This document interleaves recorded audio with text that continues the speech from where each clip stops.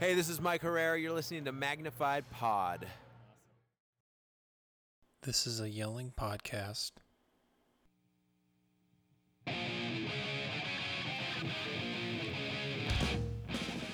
From poking at you to plans and everything in between, this is Magnified Pod, the only podcast that discusses culture, religion, politics, and the entire discography of everyone's favorite left coast punks, MXPX.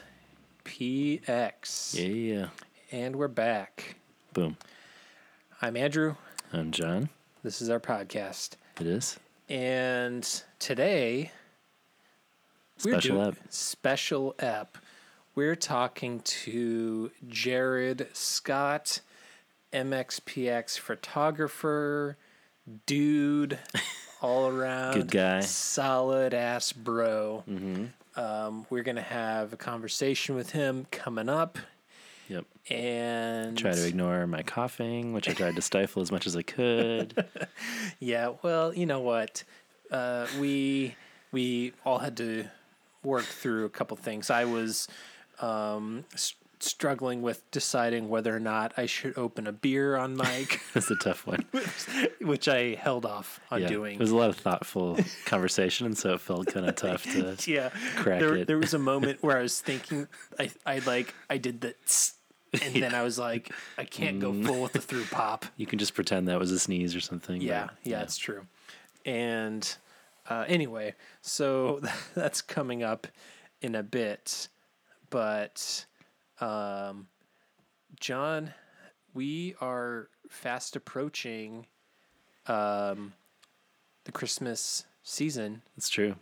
How are you feeling? I'm feeling pretty good. I got a lot of Christmas MXPX to go through still and decide my thoughts on them. There are many songs, people, so prepare yourself.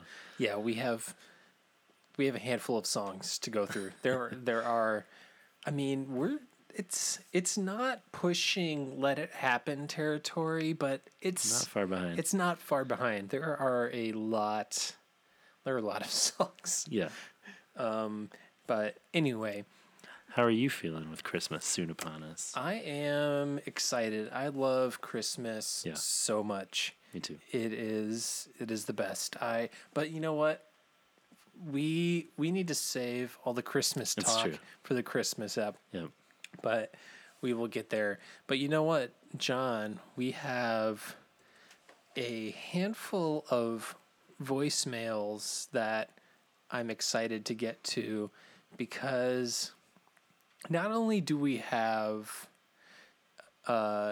some excellent questions that we are going to get to this episode and next episode, but we also have a first-time caller. Nice. Long-time first time. Long-time first time. Hopefully it's a long time. I don't know. This is new to me. I don't know who this person is. Not somebody that's interacted with us before that I know of. It's not the cackler. Maybe it is. I don't know. We don't know who the cackler is. I've tried to do my research and I've come up empty. He's always one step ahead. He's the Carmen Sandiego. I imagine him in a red trench coat and a red hat at all times. Yeah. But this is Adam from North Carolina.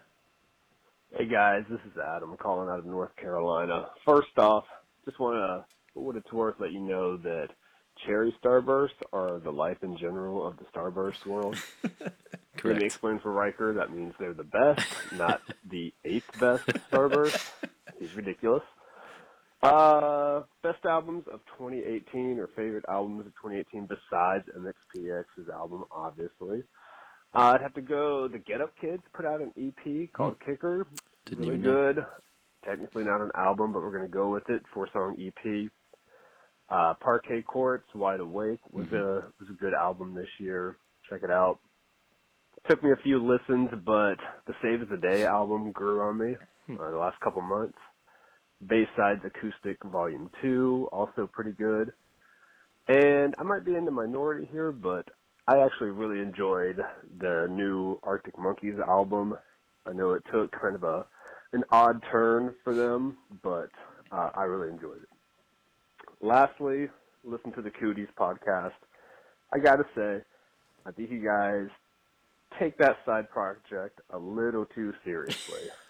Just in some of your criticisms of it, yeah, it's silly. Some of the lyrics are pretty questionable, but I think that's the point. I think these were two bands, friends in two bands, getting together, saying, "Hey, let's just have some fun. Write some songs about the beach, about girls, just childish, silly things." I don't think it's supposed to be taken so seriously. I mean, you look at the album title, "Let's Play House," the album artwork, the name, the Cooties, it all evokes kind of childhood. So I don't know. I think it's fun. It's obviously not, a classic. Maybe it's better than Secret Weapon. It's definitely better than Before Everything and After. Preach. But anyways, maybe I'm being too critical of you guys. So I'll end on a positive. You guys do an awesome job. I look forward to the show every week. You're a couple of handsome Mike Herrera-looking guys. Maybe after somebody's had a few best life, they'd say that. But anyways, MagPod for life. Dude, Thanks, Adam, buddy. Adam, that is Our new best friend. best friend. Fuck you, Danny Stairs. We got Adam from North Carolina. Get out of our basement. Adam's moving in. So, bro, I don't know where you came from. Like, you just this is great. Thank you for listening. We appreciate you. Looking forward to the pod. So, John, there are a handful of things we need to discuss about our Cooties app. First is this notion that we hate Party My House Be There. Well, I think that's mainly directed at me. Well, yes, but I'm being lumped in with it. But all you said in both episodes, the Buffalo episode and maybe and the Cooties one for sure, Yeah. that you just said it's not my not your favorite. favorite song. Yeah. People are outraged. People are like up in arms, but they're also lumping me in with it. Sorry, bro. And all I said was for the live album that I was okay with them making it abbreviated, which I didn't think was such an outrageous thing to say. Yeah. But I don't know. I know it's a classic. It's a beloved MXPX song. It's just it's not my fave. yeah, and that's fine. Is that such a crime? Yeah, I also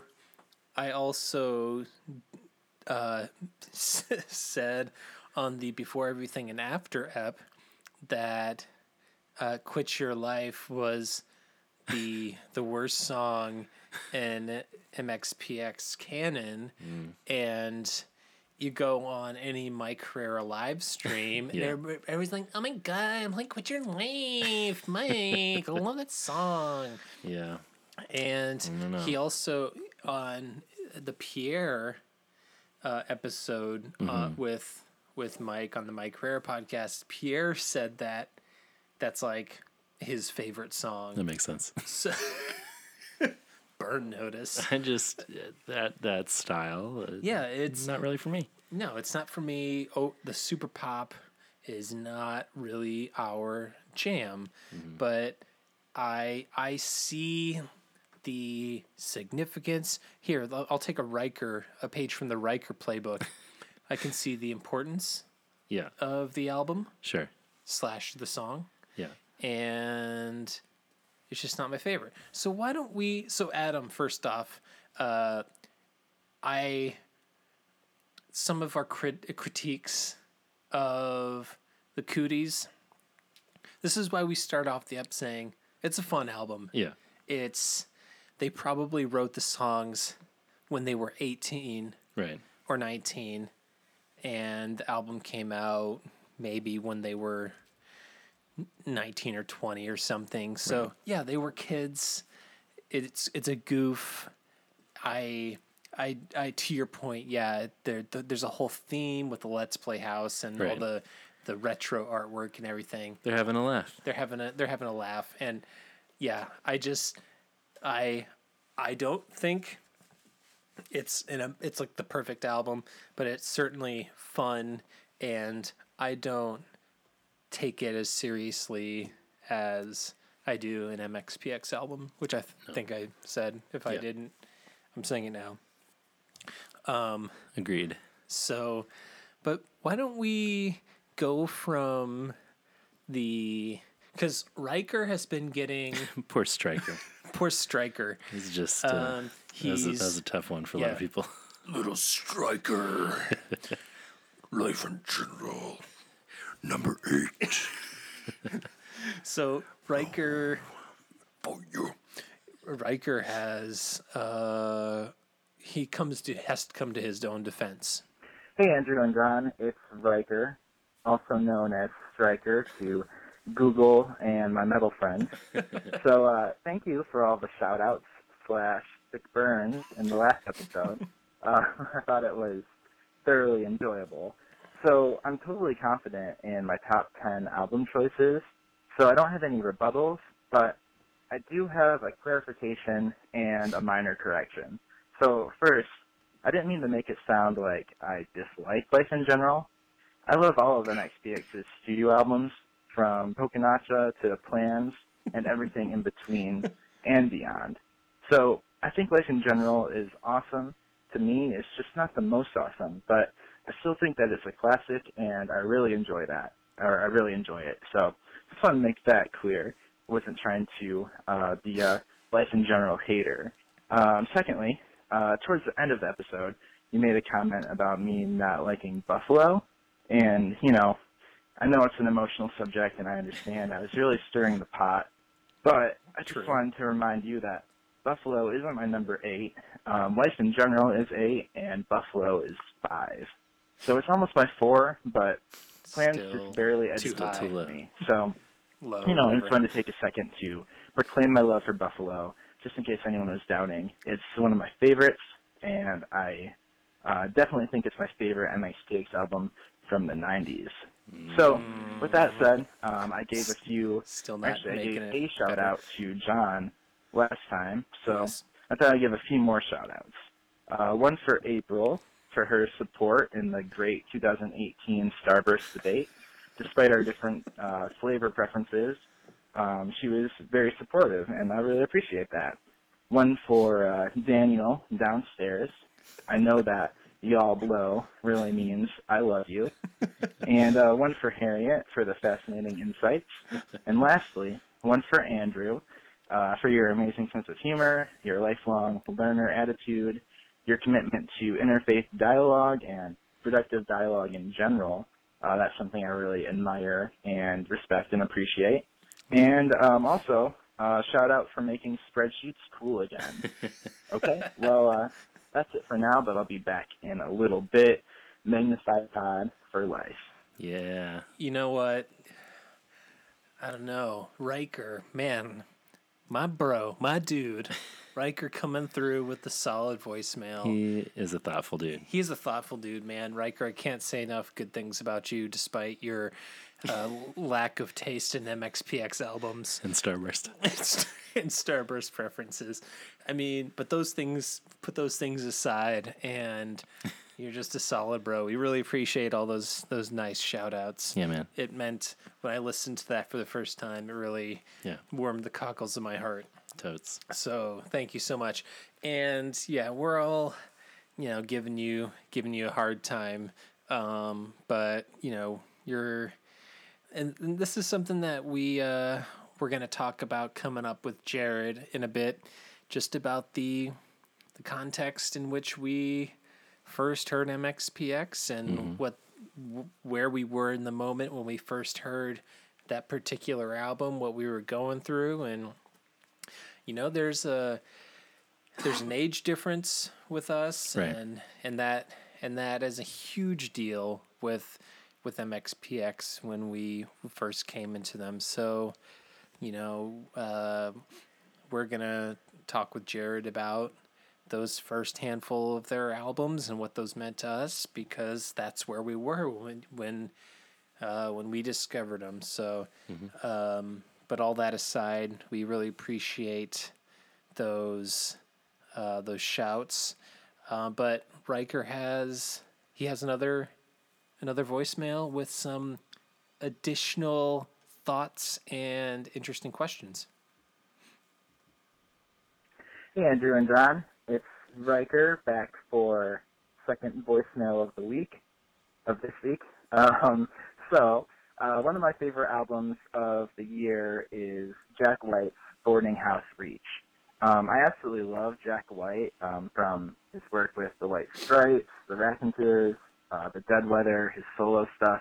I love it all. I think it's so unique and dynamic and just delicious. It's really tasty music. So his new album is super weird. I just want to quickly, I like the use of delicious. It's good. And tasty. Tasty. It is tasty. I digress. But I think it's deliciously misunderstood. Musically, it's a fine line, like Anchor Valley, which I haven't had any Anchor Valley yet, but I'm assuming it's fantastic. So that's the comparison there. But great album. And just to be a little extra, my favorite albums of 2017 were Crooked by Propaganda and Odyssey by the Accidentals. Both are so good, and I can't stop thinking about them or listening to them, which is why I had the urge to mention them right now. And to be even more extra, an album I'm really looking forward to in 2019 is Panorama by La Dispute. La Dispute is from my hometown, Grand Rapids, Michigan, and they were originally signed with No Sleep, but now they're with Epitaph, and I can't wait to see what they do next. So super excited about that. And moving forward, I have a question for you as well that's inspired by the West Coast Live episode. And that question is, if you could build a set list for MXPX, what songs would you choose? And now I know this question could get crazy, so I'll set a few parameters. For this question, let's stick with 10 songs, and they don't have to be your top 10 favorite songs, just songs that you would really love to see live. And what would the opener be, and what would the closer be, other than Punk Rock Show, of course? So I'm just really curious about what you'll pick. And I can tell you right now, my list would include Steady Humans and plenty of jams from Panic, for sure. Yes. Yeah, all right. Well, I think that's all I have. So hope you two have a fantastic week. Magnified Pod for life. My dude, Riker. Thanks, bud. So I just want to say, for both Adam and Riker's top albums, I've listened to none of them. Yeah, very little. I've heard the Parquet Courts record. I didn't know most of the punk bands that Adam mentioned had even put out records. Yeah, I didn't know either. I've heard Jack White's record a little bit. I haven't spent a ton of time with it, but yeah, we'll have to do some research. I don't know if I'm on record saying Yeah, we talked about this. About Jack White. Yeah. Like how I'm I kind of I respect him as an artist, and I like some White Stripes stuff, but I know some people are pretty hardcore into him, and I don't know, I guess I'm just sort of lukewarm on him, not for any particular reason, just I don't know, I'm not. Yeah. I just haven't really found myself getting into his style at all. I was a pretty huge White Stripes fan, and I think respect is the right word for his solo stuff. I like it, but it hasn't really moved me on the level of that band. So yeah.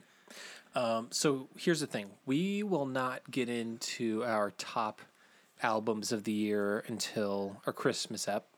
Yep. So everybody can keep your pants on. You can wait for clear jets. We can blow your minds with our hot takes in the next episode. But we did come correct. Yeah, we did. With our top 10 songs, openers and closers. So, John, I think I communicated this to you before that I threw in 2 encore songs. I did the same. You did the same. Okay. I mean, yeah, maybe we did this differently.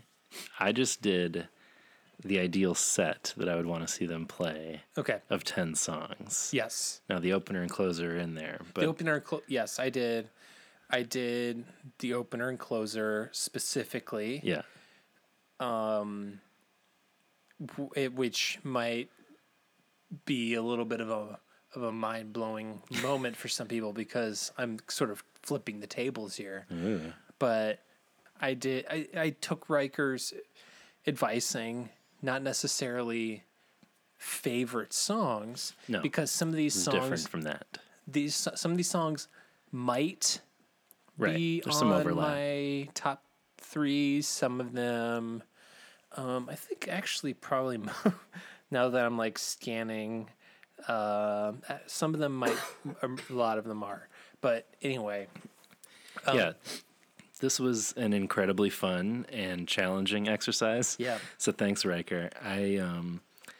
I spent way too much time on this. I Did was you? like thinking about, I would listen to the end of one song and think about how the beginning of the next one went. When do you need Nice. to cool down a little? When do you need to come back up? all right. Now, we both cheated with our encores. Yes, we did. But this And- is where we are playing with with. I mean, we're stretching Yeah. it. but And it's our show. Goddamn it's it! our We show. can do what we if want. if we were doing a real set, it would be much longer than 10 songs. Correct. But it was fun to stick to 10 as a sort of parameter challenge. And I got to say, I feel pretty good about this. I got to make a playlist of these songs.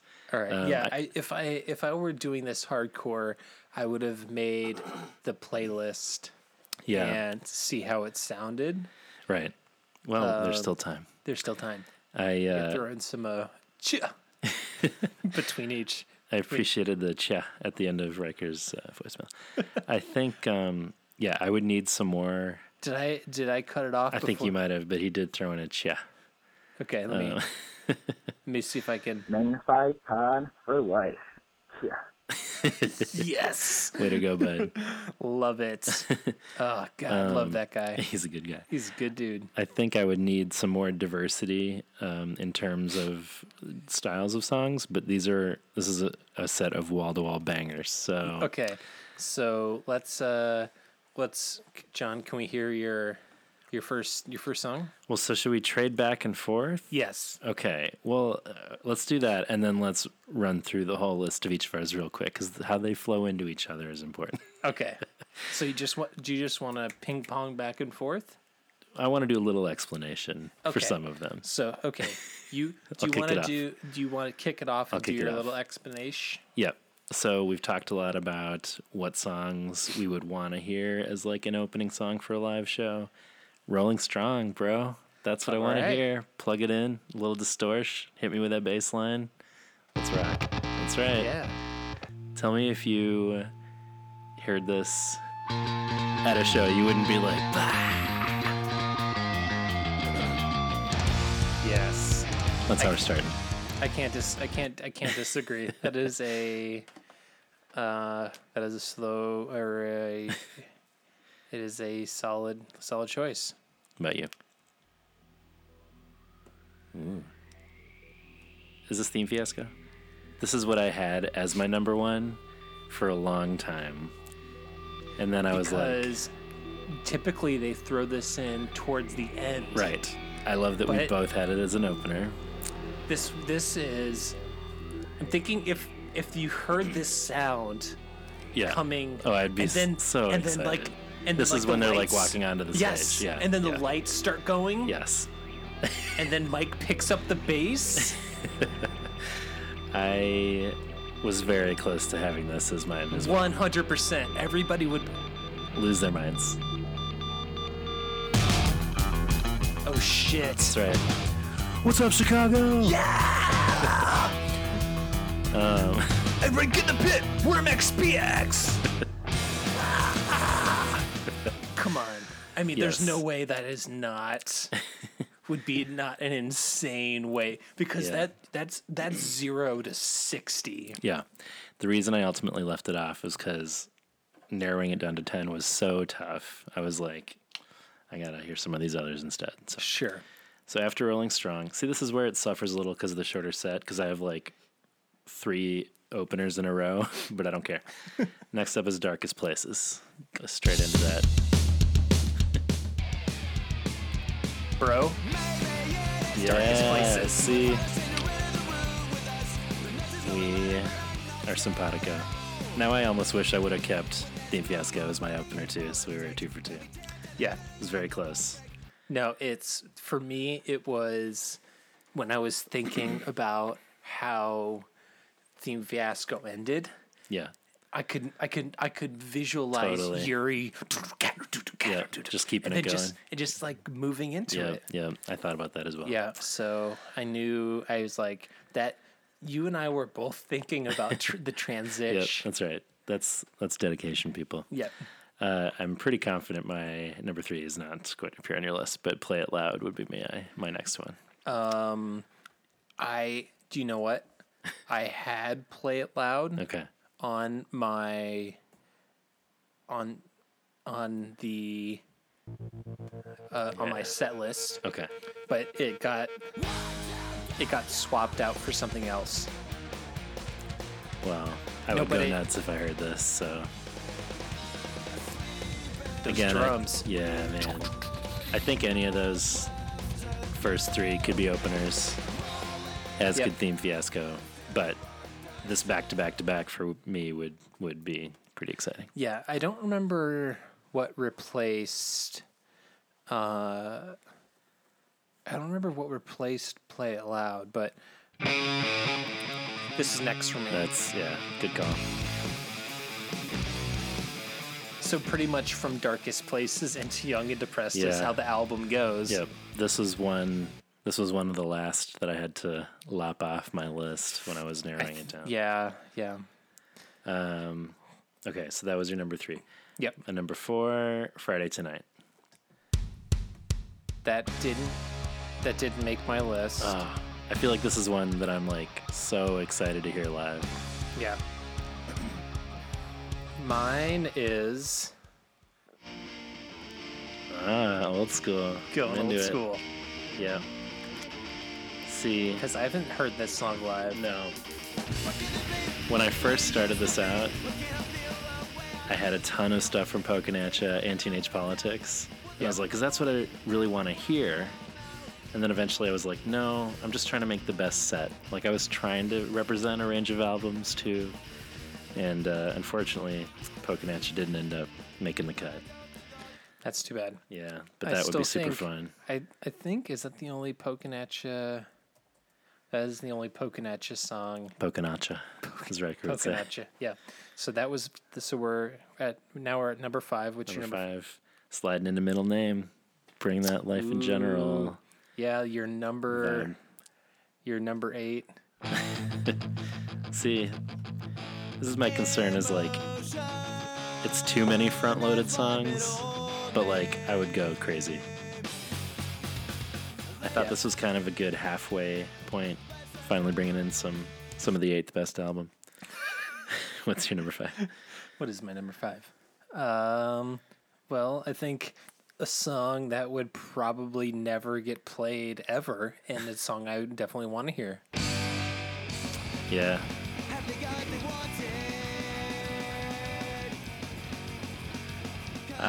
This was also on my list for a long time. Yeah. I ultimately had to let it go, but I would be Because, very like, psyched. Because Riker's talking about like songs that Right. we'd like to hear. Yeah. No, yeah, at some point I made peace with like, this isn't just obscure songs John wants to hear, which could be a version of a set list. I wanted to actually craft one that I thought flowed together well. But All right. my number, what are we at, 6? 6, is now along similar lines, and our attorney Daniel Starrett will have an issue with this because it's 2 songs counting as one. It is Small Town Minds and First Class Mail. I almost did the same thing, Okay. but Daniel Starrett Esquire. Counseled against it. Yes. But yeah, of course.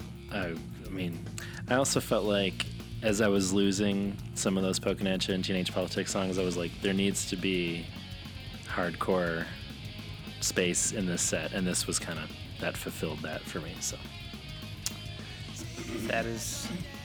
that's fair. So mine would be, as you'll hear us talk about a little bit later. nice. That would be so fun. How pumped would you be if you started hearing this? I feel like I would just not believe it. It would be so fun. It seems unlikely. Well, if we were at a show and this part Brian. came up, With my eye. And then we'd hoist Brian Bouchelt up on our shoulders. exactly. Bremerton Bry. All right, this is where it starts to stretch credibility, because on my next song, we bring Five Iron Frenzy to the stage to play with them. That's right, people. It's Heard That Sound. And because it's my set list, I just decided Five Iron Frenzy is there too, so they can come out. Yeah, they can. You can do whatever you want. I would probably want this on there, even if Five Iron wasn't there. But like with the horns, it definitely makes the list of songs I want to see live. Also, I would still like a tour with both of them playing, please.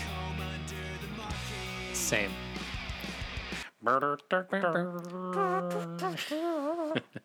What you got?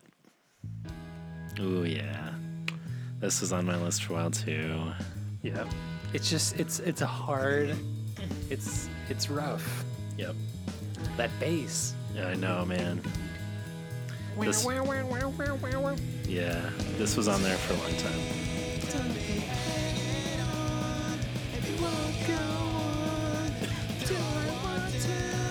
I ultimately decided Let It Happen could only get 1/2 tracks for me. So I have, and I also have 2. Ah. Interesting. Can't wait. Okay. All right, what are we at? Okay, so next We are up, at 8. 8, Far Away. I wanted it on there because I wanted some plans, representation. I love this song, and There it is. I want to hear it live. And I thought this would be a good come down after Heard That Sound, or come up. Especially hearing Mike scream in the bridge. Yeah. I mean, that's what I really want to hear live. So We all do. Yeah. We all want. Mike screaming at We us. we all want Angry Mike. Yeah. What you got? Oh man, Let It Happen. Well represented. Yes. Your set. I love it. I would be very excited. See, this is where my brain went first. Was like heavily Teenage Politics, Let It Happen, Pocanatcha, and then I was just like, I have to. I mean, Do let that dream I have. Okay, we'll run down the list at the end. Sure. But okay. So what's your number 9? Let's ride. Oh, man. So you have 3. Yeah, man. I They're touring on the new record. I Gotta hear have those new I have songs. none from the new. Whoa. See, again, that's kind of was like.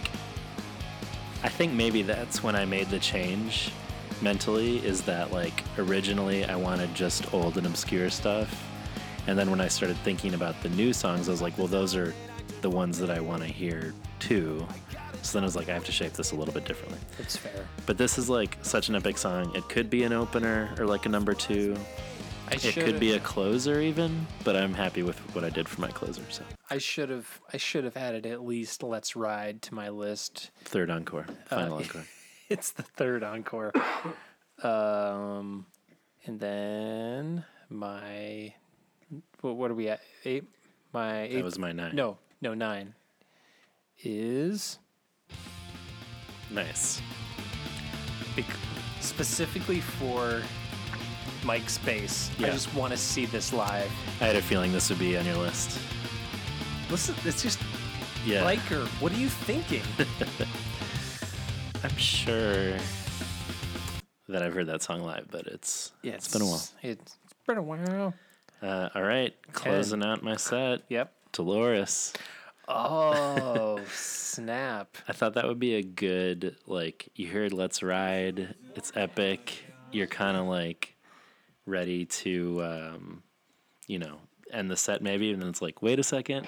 We're going to go out on a high note here, people. And everybody goes nuts in the pit. Yeah, I would go crazy. So that's that's the proper set. Amazing. What are you closing with? Yeah. Good call.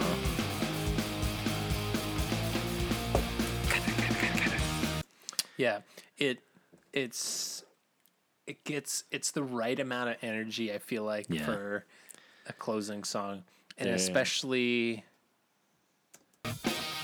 Yeah. It's so fun. Yeah. Another one that was on my list for a long time and ultimately had to lose. There's no Buffalo songs on my list. and I have no. That's the bizarre thing. Like, I have no new songs, and you have no Right. Buffalo songs, Yeah. and that doesn't say anything about necessarily our love for Right. either of those albums. Yeah. It does say something about the fact that there's no Secret Weapon songs on my set. There's also no Everpassing Moment, What about or Poke Ninja. your encore? All right, so you've done Let's Ride, you've done Dolores. Here's where I'm throwing a little bone to the idea of an acoustic song. Mike comes out by himself, does Okay. Doing Time acoustic. Maybe Yuri's on a shaker or something. And yeah, my man. Wouldn't you be so excited? It was fun that he closed out Yeah. Punktoberfest with this. I think it's a great one. It is. I thought about Secret Weapon. I was trying to think of a fun acoustic song, and it was not going to be Quit Your Life. So I thought about Secret Weapon because we love that version too. But I think Doing Time's Okay. got to make the set. So if you're able to stretch what that it can look like with 5-iron, then I'm do you got? stretching Oh, with Mike Moen, I love it. special guest, Shanghaied in I Shanghai. thought about this one too. I would really like to hear this song live. Again, when I went with Small Town Minds,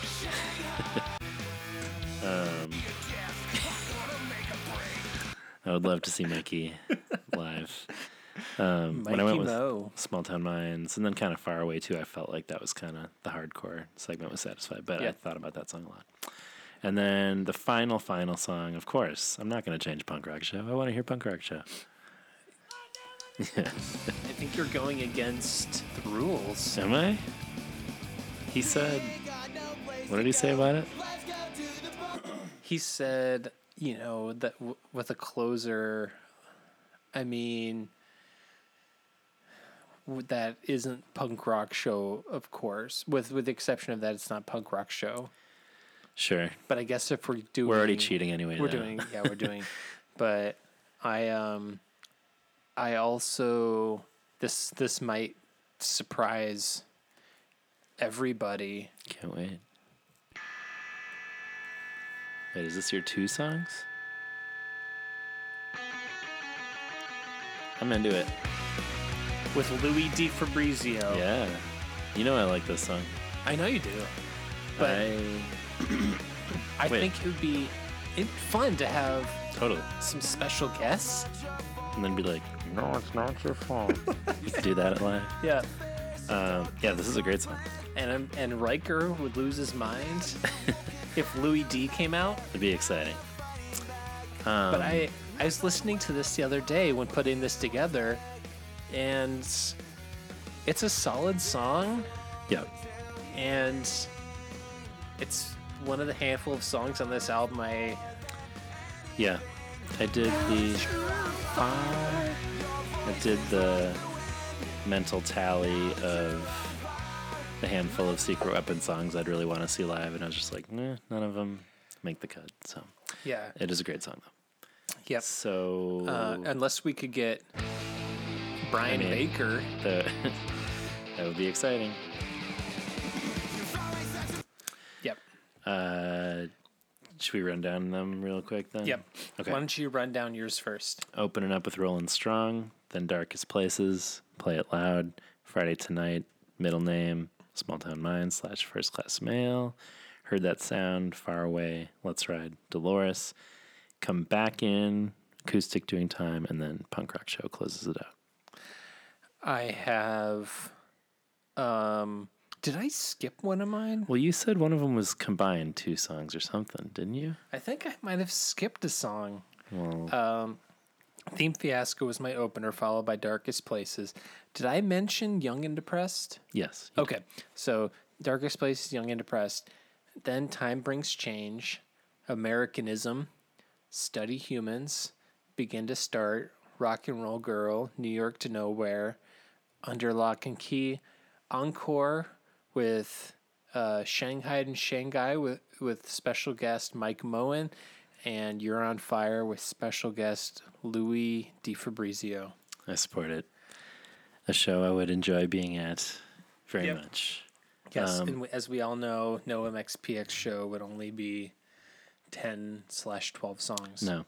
Yeah, mostly this just made me excited to see them / sad that this set can't never- become reality. Because I really want to see this set now. You mean the set that would have 5 Iron or maybe Mike Moen just show up? Yeah, man. Or Study Humans. Can I Great just set. want to toss out Riker, not toss him out, but a shout out rather. I just want to toss out Riker. Just toss them out the window. Striker, we're done. No, I want to shout out Riker for this very thoughtful, Yeah, this is fun. experiment and I would encourage everybody to do this. Yeah. Because it's a challenge, it's fun, and you end up with a kind of like mini playlist of songs. Yeah. But also shout out that he said that he would have Study Humans and a bunch of Panic. Yeah. He didn't say, obviously, I'm going to have only like, Right.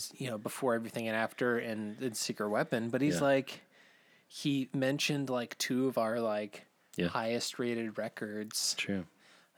Gotta love him for that. I mean, For sure. I would love to see, I would love to see just like a Panic straight through performance. Maybe they'll do that. That'd be sick. What are we coming up on here? That was 05, right? Yeah. So we're maybe for 2020. 20th. We got some time here. Or 15th. 15. Yeah, that could work. Yeah. I'd be into that. For sure. But we do have just a couple more voicemails. Here we go. What's up, my boys? It's your boy Danny Stairs. Just We couldn't have an episode if we didn't have a Danny Stairs voicemail. Would not be a magnet. calling. It's listening to the podcast. Taking a little offense at John saying "Party My House Be There" is a shit song. Come Hating on. on people who like that song. I was really vibing with John for the last couple episodes. Now, I don't even know. I don't even know what to think. I thought he was a cool dude. I thought he was chill, but normally it's Andrew who hates on the fans, but now we got John hating on fans. It's a complete role reversal. I don't even know what to do. Anyhow, I hope the rest of that gets better. Talk to you guys soon. MagPod for life. Bye. So, Thanks, man. yes. Though he shit all over us at the beginning, specifically Still you, for life. he ends. So, guys, your boy Danny Stairs again. It's calling to give a big thank you. Another great ep. But what really sealed it for me was just, a Tiger jacket, man. That's what the fans want. They come here for the MXPX, but they stay for the Tiger. That's right. All right, guys, thanks. Have a good week. MagPod for life. Thanks, buddy. I'm just going to point out that Party was not on your set either, so direct some of this hate Andrew's way. What? Just God kidding. damn it. No. Buffalo sucks. It's my third favorite record of theirs, and I hate it. Yes, I think Let the Record Show that John and I have slowly both at the number 3 record. Yeah, right. So you all can kiss our assholes. Sure. Is that it? I think. All right. I think that's it. So we've been trying to schedule an interview with Jared since October. Mm-hmm. I think we first talked to him about it at Punktoberfest. Right. And this is literally the first opportunity that we've had. He's a busy dude. It was worth it, though. It was worth it. We had a great conversation, talk. as you're about to see here. Either way. I don't know. Maybe Some people can some people see colors. sounds. Yeah, sounds. What's that? What's that called Synesthesia? again? Synesthesia. Yeah. That's right. Look it up, people. But yeah, it took a while to lock down this interview. It was a great talk, and I hope you enjoy it. So here is our interview with our boy Jared Scott.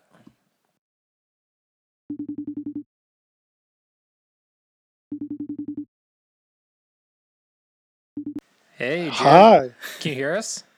I can. All right. So joining us today on the show, we have Jared Scott, best known as the MXPX photographer. You've seen some of his work on covers such as Plans Within Plans, the Left Coast Punk EP, and most recently the Coffee Table book that they did with the MXPX Kickstarter featuring many, if not all, of I think all of Jared's photos. So we're happy to have on Magnified Pod Jared Scott. Jared, thanks for being here. What if I was just quiet for like an awkwardly long time Well, instead of, just that talking? would be fine too. It's up to you. This is your time. I mean, if anybody out there has seen MXPX doing any sweet punk jumps off of drum risers in photography form, that's thanks to Jared. So there's a lot to be reverent about here. That is true. I mean, I could also take your silence as, well, let me just say more about how amazing he is and all of his accomplishments. I could do that. We'll do it. See, yeah. You will know his face from his Instagram, where he takes amazing pictures. Yeah. Twitter, all of Jared Scott. So this has been a long time coming. I think we would have had an easier time getting an interview with Obama at this point. He's a busy guy. He's a busy guy. Oh man, not normally. It's one of those. I'm sure people say that kind of stuff a lot, but I mean it. Like my life is usually not very busy. Sure. And it's funny that it just kind of coincided with us trying to do this. That all of a sudden my life did get busy. I mean, if you want to let us down easy, Jared, it's fine. You can just be like, yeah, these two jabronis trying to talk to me over here. Dude, I mean, people do not use the term jabroni enough. Trying to bring it back. I know. We're saving the Obama interview for the Tumbledown pod anyway, so it's Yes. Oh, okay, good. It's cool. Yeah. We got Barry coming on, and he's got some. Yeah. He's look. Mike Carrera he's took 2 minutes to get into an impression. yeah, and Obama is not my best work. He's a tough one. He's tough, but so Hey, Jared. at least you try. Yeah, I give it the old college try. Yeah, I mean it's racist, but whatever. Damn it! Nowhere to go but up from here. No. We're just a few minutes into the podcast, and already I'm a horrible racist. Damn it! Just like every week. I cut through stuff, man. I just get to it. Please do. We don't have all the time in the world, so you got to give us your hot takes on everything. Sure. Hot takes, man. Hot Drop them. takes. Speaking of hot takes, we were talking about the fact that I think we all got into MXPX around the same time, and kind of punk more broadly as kids. And you'd mentioned Green Day's Dookie, Goldfinger, Offspring Smash. I think you mentioned all those on Mike's pod. And hot take, those were some seminal records for me as well. I think those were on-ramps into punk for me and probably for a lot of kids. But we were all in high school bands, the three of us, during the Tooth and Nail boom. I think we share a similar background as far as how we got into MXPX and punk and specifically like Christian punk in general. So it's cool to connect with you, and we'll get into some of this stuff. Yeah, let's do it. So, we don't want to necessarily rehash every point that you brought up on Mike's podcast, but for some people that maybe haven't didn't catch that podcast, can you talk about how you first came about listening to MXPX? What was the first album you heard, and how you kind of got into this whole journey of being their photographer? Yeah. So being in like middle school in the like mid 90s, like late mid 90s, or sorry, early mid 90s, like 94, 95. I had some friends that were listening to like music I'd never heard. Like I was riding in a van to our school. We were a small school that I was at the time, and we didn't have a real football team. We had a flag football team. And so this definitely wasn't in Texas. No. Yeah, small town in California. Okay. And one of the guys was sitting in the back, who was a friend of mine, and he had a cassette tape, and it was some band I'd never heard of. And I remember it though because it had a cartoon drawing, and I thought that was interesting. And then at the time had no idea. Listened to it for a minute and was like, "This sounds like garbage," and I gave it back to him. And later, when I realized years down the road what that was, when I was reminiscing, was he was listening to NoFX's first live record. I heard they suck live. Coop. And yeah, and so I just kind of had a few of those. Like, you know, I had some friends in middle school that were listening to like Green Day and the Vandals and things like that. And being in California, you know, we had access. A lot of those bands were coming and playing in our small town. So I was getting familiar with names and things like that. But essentially, I was just listening to stuff like Green Day, The Offspring, Weezer, whatever was like kind of becoming popular on the radio that I kind of like connected with or took to. And it was the day after or so we graduated 8th grade. My friend and I were going to an amusement park with his family, and we're sitting in his van driving down, and I was listening to my one Goldfinger CD, and he was listening to his one CD. And when we finished, we just opened up our Discman and we swapped CDs, and we kept listening to music. And a couple songs in, I stopped and I was like, I paused it and I asked about the band because I was like, "What? This is really good. I really like this." And they seem to be singing about God. Like, what the heck?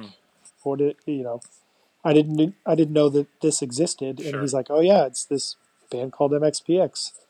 And at the time, it was it was Teenage Politics. Yeah, so, damn right. Us too.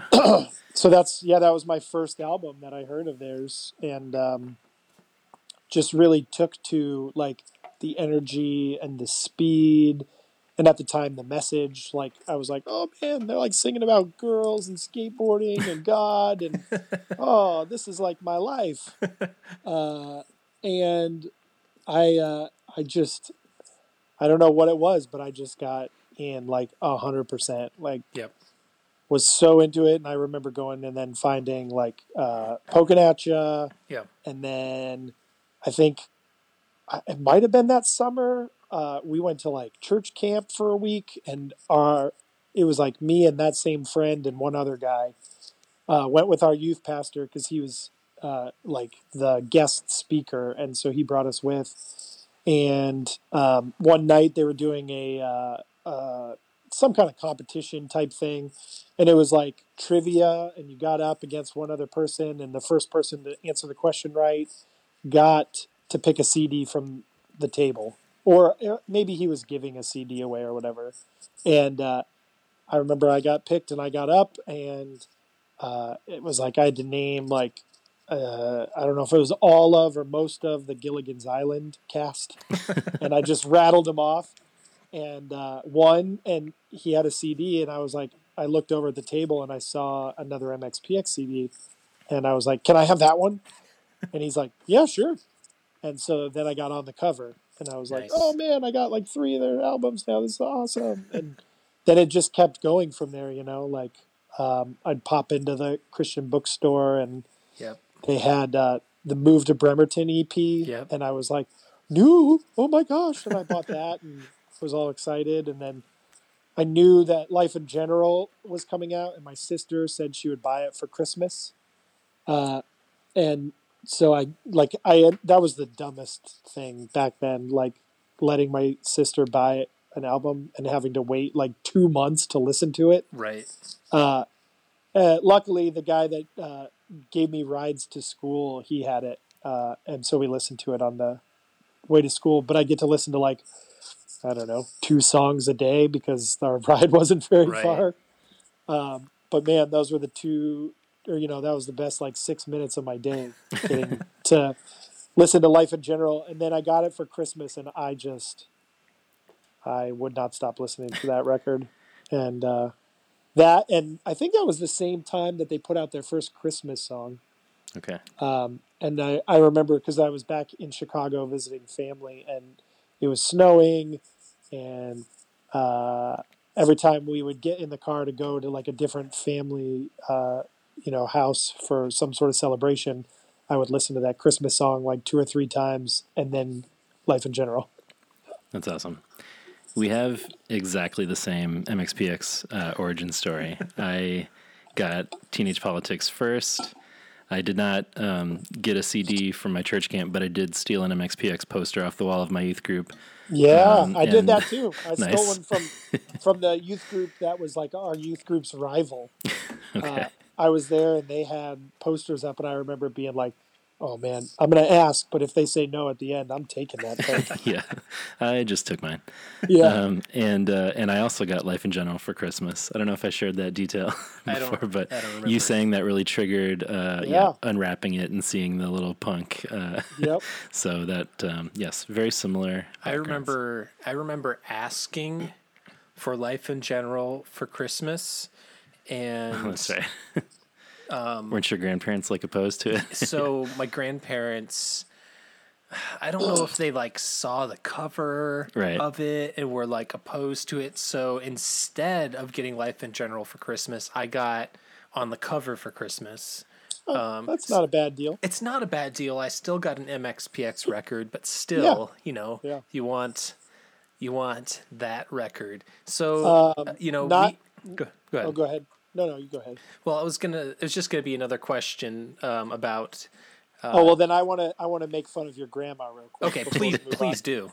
So I apologize that you had such a shitty grandma because my grandma bought me my first MXPX fan club membership. She was Nice. that into supporting this stuff, and she would.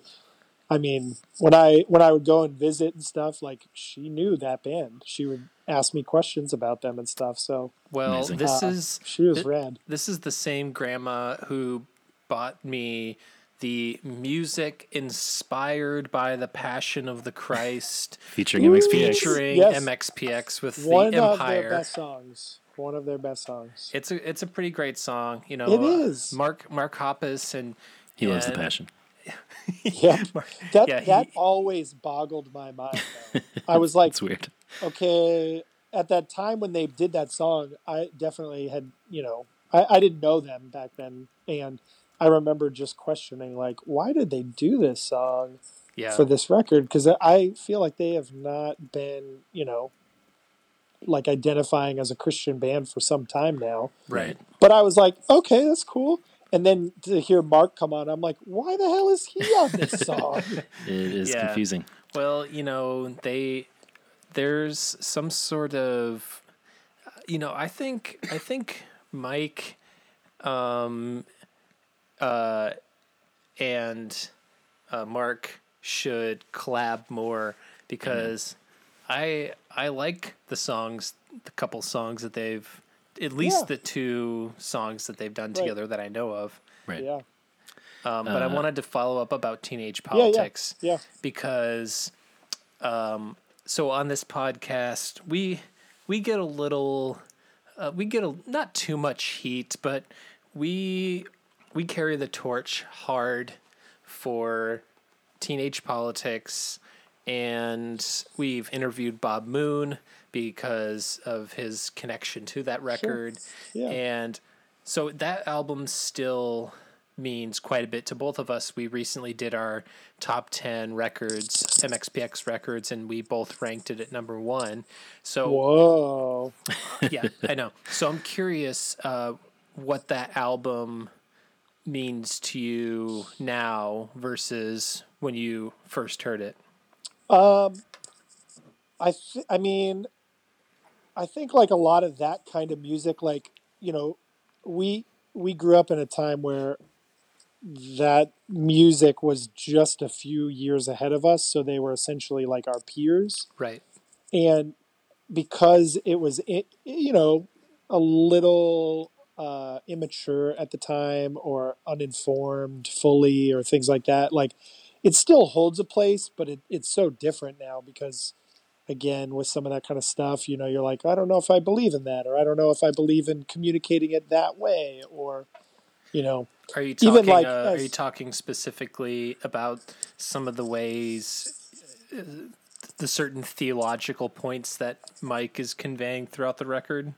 I think some of that, or some of like the corniness of things, There's some cheese for sure. Yeah, and not that any of that's bad. No. It's just, like when you're young, you don't really think about it or it doesn't bother you at all. And Right. then as you get older, you're like, I don't know if I enjoy singing the word schmolitics as much. Still sounds But great to at me. the same time, yeah. And I mean, I think what ends up making certain records like more important is, when they hit you and Yes. what's going on in your life at that time.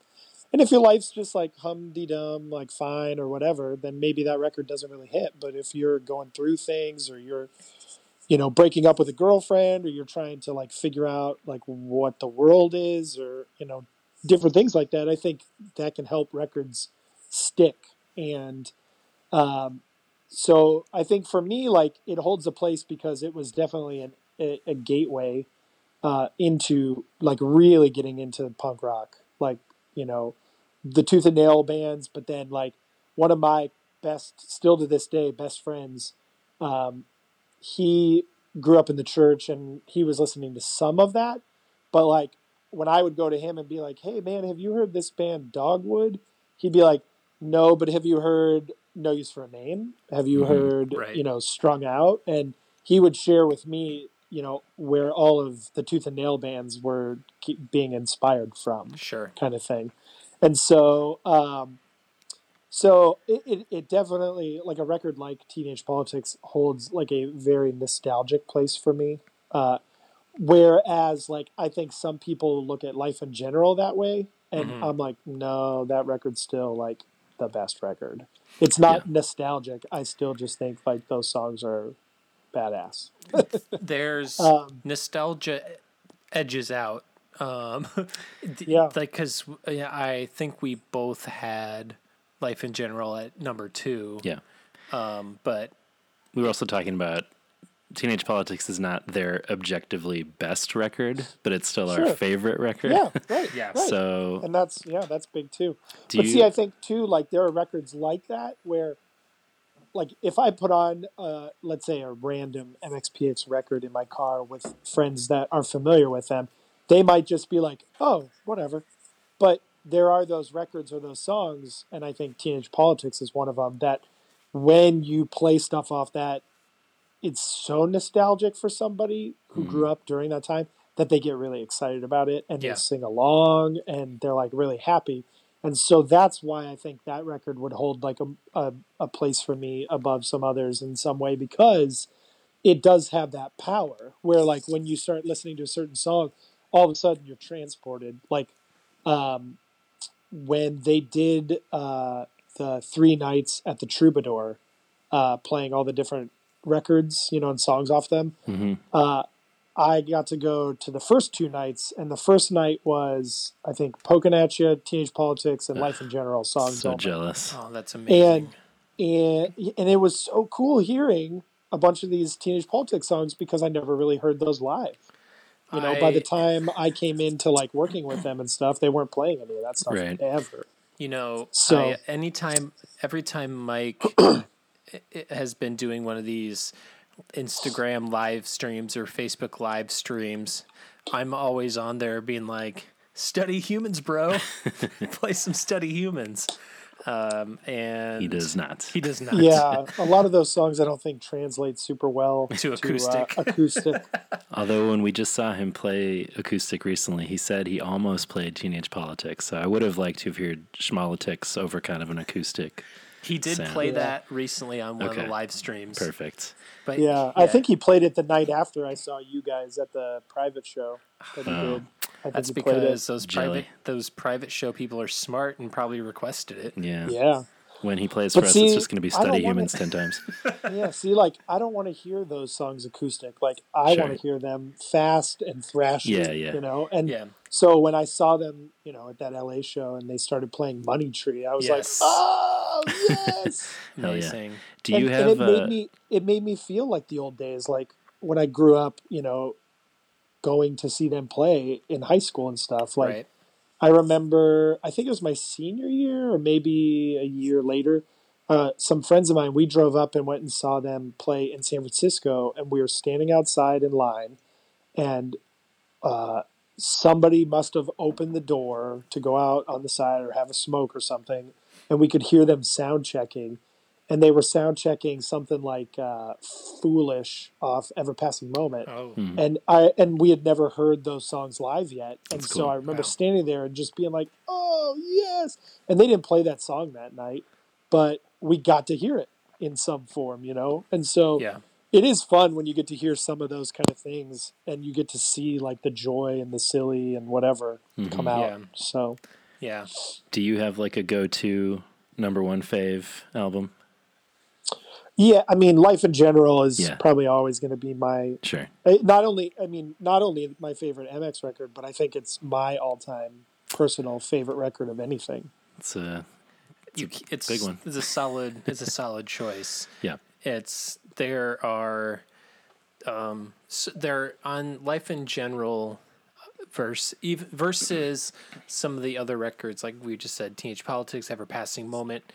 There are not as many cringe, like unfortunate Yeah. moments Yeah. on Right. that record, and I think it says something too about the Kravac years, Yeah. and what he did with the band and the tightness of Buffalo and Life in General. Yep. And you mentioned Foolish, and that's a song that in re-listening to it in recent years has always landed a bit difficult, a little bit hard on my ears in terms of the lyrical content, but I do think as Mike has grown and evolved as a songwriter, I can't say enough good things about the new record. I think as a songwriter, he has Yeah. matured so much, and so I'm just thrilled with this what they've been putting out this year. It's a 2018 is a great year for MXPX fans. Yeah, it was. It was a good time. You one of the things you said too was that kind of one of the reasons you got into MXPX was sort of the questioning aspect of some of their lyrics and like the message that it conveyed, that they were clearly talking about faith, but also raising questions within that. And that's something we could definitely relate to. We've talked a lot about, part of the reason we got into punk was for the questions it was raising and making us think, and not being like putting the faith that we had in a box and stuff. So were there other artists around that time, and then others still today that were doing that for you too? Yeah. I mean, I think bands like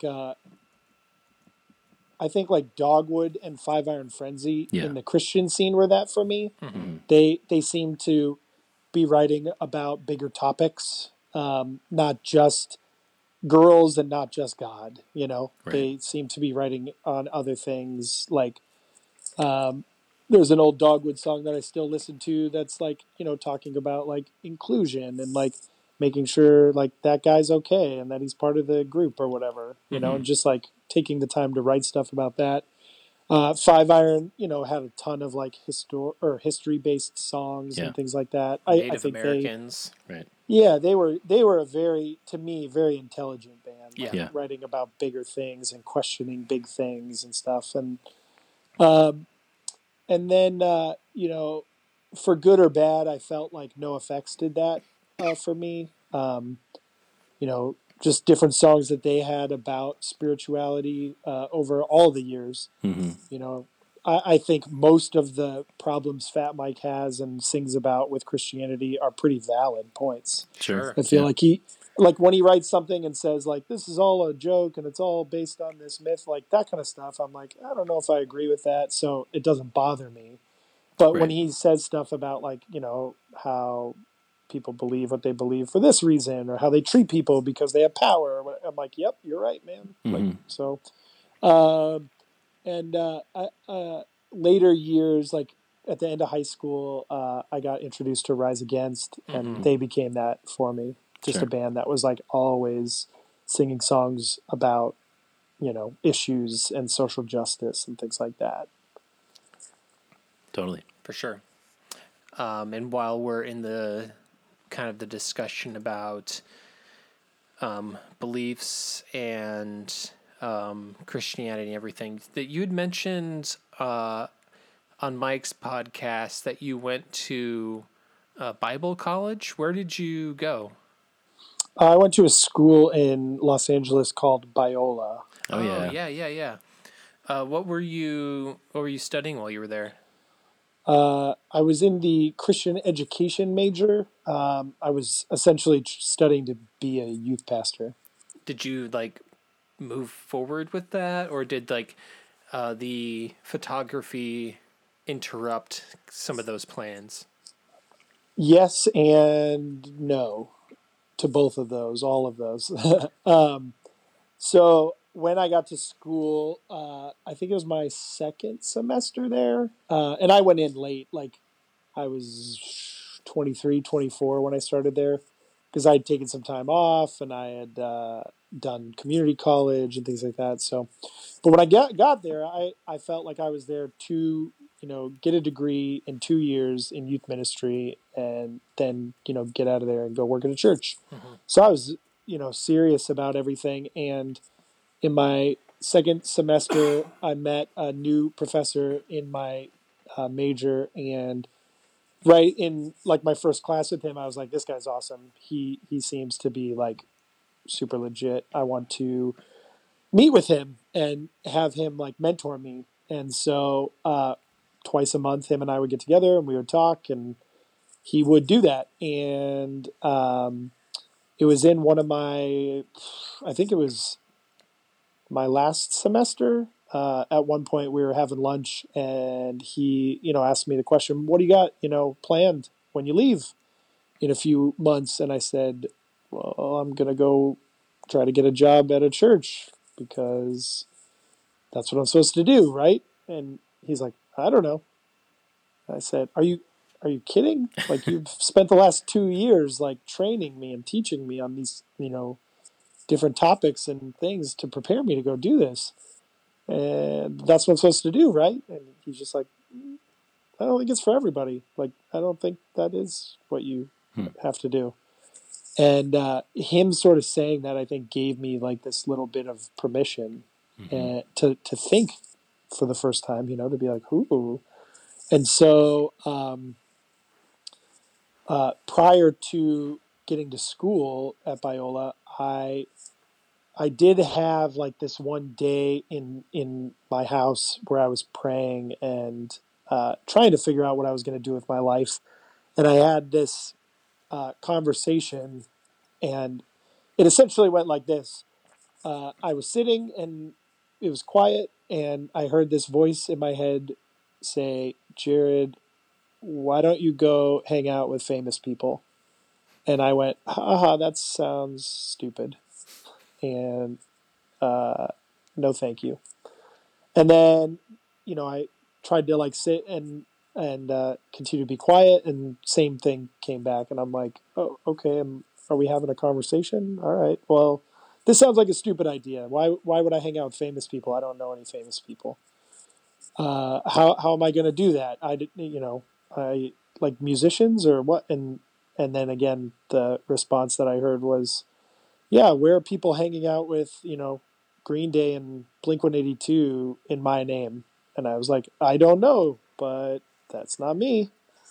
And I just continued this conversation and this in my head, this argument of like, it doesn't make sense. It doesn't add up. I don't know anybody. I don't have any skill set. I don't see how this would work because they probably hang out during the day and I'll have to have a job, and then, I'll go to their show if this is what you want me to do. And, oh, yeah, when I'm at their show, they're performing, so we're not hanging out. Oh, afterwards, well, then they got to go home, I got to go home because I got a job the next day, so I'm not going to hang out with them there. So, haha, nice try. That's not going to happen. But then if you fast forward 2 years, having this professor say, maybe there's a different option for you, made me think, oh man, I just got back into photography this last year, and over the last few months actually have been shooting bands. And what if that's what I'm supposed to go do?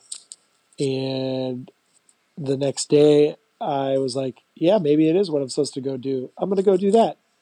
And then the next day I started booking things with bands, and I was like, oh yeah, I guess that's what I'm supposed to do. So I just pivoted and started walking down that path saying, all right, like maybe if I view life through this lens of like trying to help people and just being there for people, why do I have to do it at a church? And why can't I do it like this? And so I just took off and went after the music industry. Was that around the time then that you were kind of joining Noggin Toboggan's team? No, that was years earlier than Okay. that. So let's see. Me getting into photo was about 2007. Me playing in Noggin was around 2002. So like 5 years earlier than that. Okay. So yeah, quite a gap. But when you started getting involved with photo with bands and stuff, was that mainly sort of in the Christian alternative music scene? Was that still booming when you picked that up, or was it broader than that? It's funny. It was broader, but at the same time, a lot of the bands that I ended up starting out with, I think could have had like unofficial connections and ties to the Christian scene. Mm-hmm. Like, and it was just all random. Like it wasn't, intentional, but I think through some of the people that I knew, that led me to like, I worked with like Reliant K, and I worked with Sherwood, and I worked with the Rocket Summer, and it's like all those bands, are semi-connected in the Christian scene or once were or something like that. So I sort of just like fell into that, it wasn't the plan or anything, but it happened right out of the gate. And then that just introduced me to more people. And then that introduced me to like, Warped Tour and things like that. And from there, it just kind of spread into other areas of like, yeah, I'm meeting other people and I'm working with other people. And, but yeah, it definitely started with like a little bit of a Christian base unintentionally. When did it sort of become surreal for you? Because shooting, some, maybe lesser known Christian bands is one thing, but did you ever have a moment where you're like, holy shit, I'm photographing this person or this band. This is getting a little crazy. I don't think it's ever stopped being that. I mean, I definitely, I see all of this. Like when I work with bands that I like, or that I've grown up listening to, like I'm 100% like fan guy, just Right. like, this is amazing. I can't believe this is happening. Even if I like a few months ago, the Smoking Popes played down here in Atlanta, and I went and saw them, and there was maybe 15 or 20 people in the venue, which is ridiculous to me. And I got there early and was talking with Josh for a little bit, and then when they played, I'm taking some photos and filming a little bit, but I was like filming because I'm like, I just want this. Like, this is one of my all-time favorite bands.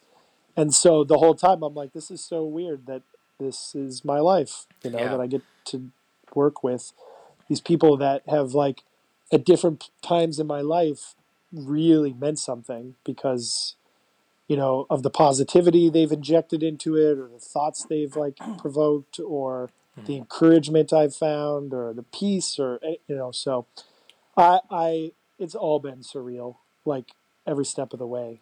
And even different nights with the same bands and stuff, like, to be in a room with a band and sit, shooting in front of, the stage in the barricade is one thing, but then the next night, if I'm with them and I'm sitting behind the drums or whatever and looking out at 2,000 people, I'm like, whoa, this is awesome, Yeah, I mean, to run down a list of just some of the artists that you photographed, whether on stage or otherwise, MXPX, of course, Against Me, Red City Radio, Newfound Glory, Sum 41, Green Day, No Doubt, My Chemical Romance.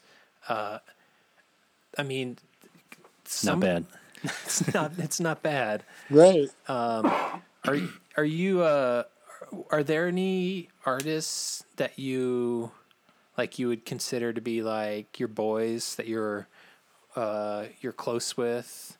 Or maybe your girl, maybe you're close with Gwen Stefani. I don't know. No. I will say with the Gwen one, that was just at a festival. Sure. And I literally, I took my first photo of her when she came to like the side of the stage that I was at. And then I had to like put my camera down for a second because I was just like, there's no way she's this beautiful. This is insane. And I just stood there in shock, And then I was like, oh yeah, I've got 3 songs. I got to get to work. I remember seeing them in like 8th grade and being like, I'm in the same room as Gwen Stefani. Yes, right? There's just something about her. It's funny. No, so what I found was when I started working with bands, the first time I went and shot a band is always a little awkward. You're just kind of making small talk if you have any interaction whatsoever.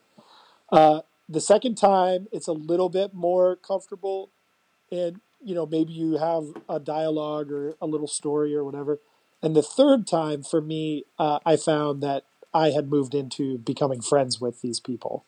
So, like right in the beginning, bands like MX or Sherwood or Reliant K or the Rocket Summer or whatever, it quickly moved into that place of like, oh, cool, we're like buddies. As the years have gone on, and like with certain bands, maybe I don't work with as much, or maybe they're not actually a band anymore, or whatever. Some of those relationships have dwindled, but I would say there is a good handful of guys that I would consider like my closest friends that are from working together in music. Ethan Luck is one of those guys when I worked with him in Reliant K, and then some of his other projects along the way. We had a relationship, and then at the time there were two other guys in Reliant K, both named John, and I became really close with them. So like when I would go out on tour with them or anything like that, the three of those guys and myself, we were always hanging out. And I've spent time at those guys' houses. I've traveled to visit them and spent like a week at their houses. Matt Thiessen was hanging with Katy Perry or something at that time. No, not. Yeah, I think that was before me, before my time. But like, yeah, those guys became so close. Like, they all wrote songs for my wedding. Oh, wow. Yeah, I was like, oh man, I'm gonna do this fun thing for my wedding. I'm gonna have my musician friends secretly write like love songs and make a compilation CD for my wife. That's amazing. And give it out as our party favor to the guests and stuff. And so all three of those guys in Reliant did it, and Mike wrote us a song, and my buddy in Cutlass wrote a song, and we even got through Reliant K. We became friends with this guy named Tom Wilson, who's a comedian and actor. Best he known, is. Best as known Biff. as Biff. Yes. Yep. Wait, so you know Tom Wilson? Oh yeah. What? This is He blowing he also wrote a song for our wedding. What? This is incredible. Yeah. So because Back to the Future is like, those films are like my favorite films of all time. Yeah. And he's amazing. Dude, he is. I mean, now just seeing those movies, if I never met him, I would have assumed, like, because he's a good actor, I would have assumed, oh, that Tom Wilson guy is a dick. He's a dick. Yeah. But he is one of the kindest people I've ever met, and he definitely is one of the funniest people I've ever met. That's amazing. Well, that song that he wrote. Yeah, Stop Asking Me the Question. Stop Asking Me the Question. Oh yeah, is so genius. Good. But I mean, his role on Freaks and Geeks was also super amazing and so good, nuanced and interesting. Yep.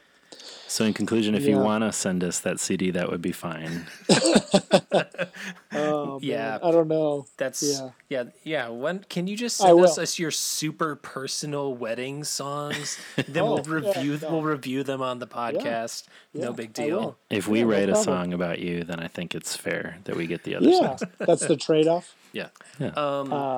So, somebody that seems like a really cool dude that I know that you've photographed, but Garrett Dale seems like a cool dude. I hope he is. But have you like connected with him outside? Yeah. Well, I met him when he jumped on the tour I was on shooting for Newfound Glory. They came out for about a week of the tour, and that's when I first met those guys. And then when they would travel through California after that, I would go and shoot them, and then I think they've flown me to LA twice now since I moved away to do stuff. And then just a few months ago, I shot their drummer Dallas's wedding in Oklahoma. Brag. But I love those guys. They're all very, very kind, very sweet gentlemen. And Garrett, I especially love in a nerdy way because I wouldn't have guessed this. I by judging him by just, the way that he sings and the way he carries himself. He's this great, like, punk rocker. Yeah, his and gruff voice. Yeah, and the first day that he jumped on the tour and had come into the dressing room, he's like, "Any of you guys see this new Avengers trailer?" And I was just like, "Oh, let's talk." So he's That's like cool. a big dork at heart, and I love that it. made me very happy. So yeah, he's a sweetie. Kind of along the lines of talking about, your role with bands changing the more you got involved with them. Can you just tell us a little bit about how your role with MXPX has evolved and changed with them since you first got involved? Yeah, I mean, so when I first did anything, it was just shooting a show because I asked my friend if I could get in through him, and he said sure. And then that just turned into me asking Michelle if I could shoot another thing and her saying yes. And like I said, after about the third time, it kind of made us a little bit more familiar. And then Mike had hit me up about wanting a photo for Tumbledown stuff. And I, was this hungry new photographer. So I was always looking to like do more things. And when he asked me for a photo for a tour, I was like, well, dude, if you guys are coming down this way, like, why don't we do some shows together and do some like press photos and stuff? And he's like, that's a great idea. So I ended up doing a little bit of stuff with them. And then because him and I, did stuff for like a week together and then more MX shows, it made it easy when I was doing my first like little solo tour for Alternative Press to try to include them. And it coincided with where I was going to be. And I was like, hey, I'm going to be doing this thing and covering it and getting a few pages and AP. What if I came on tour with you guys for a couple days? And they were like, sure.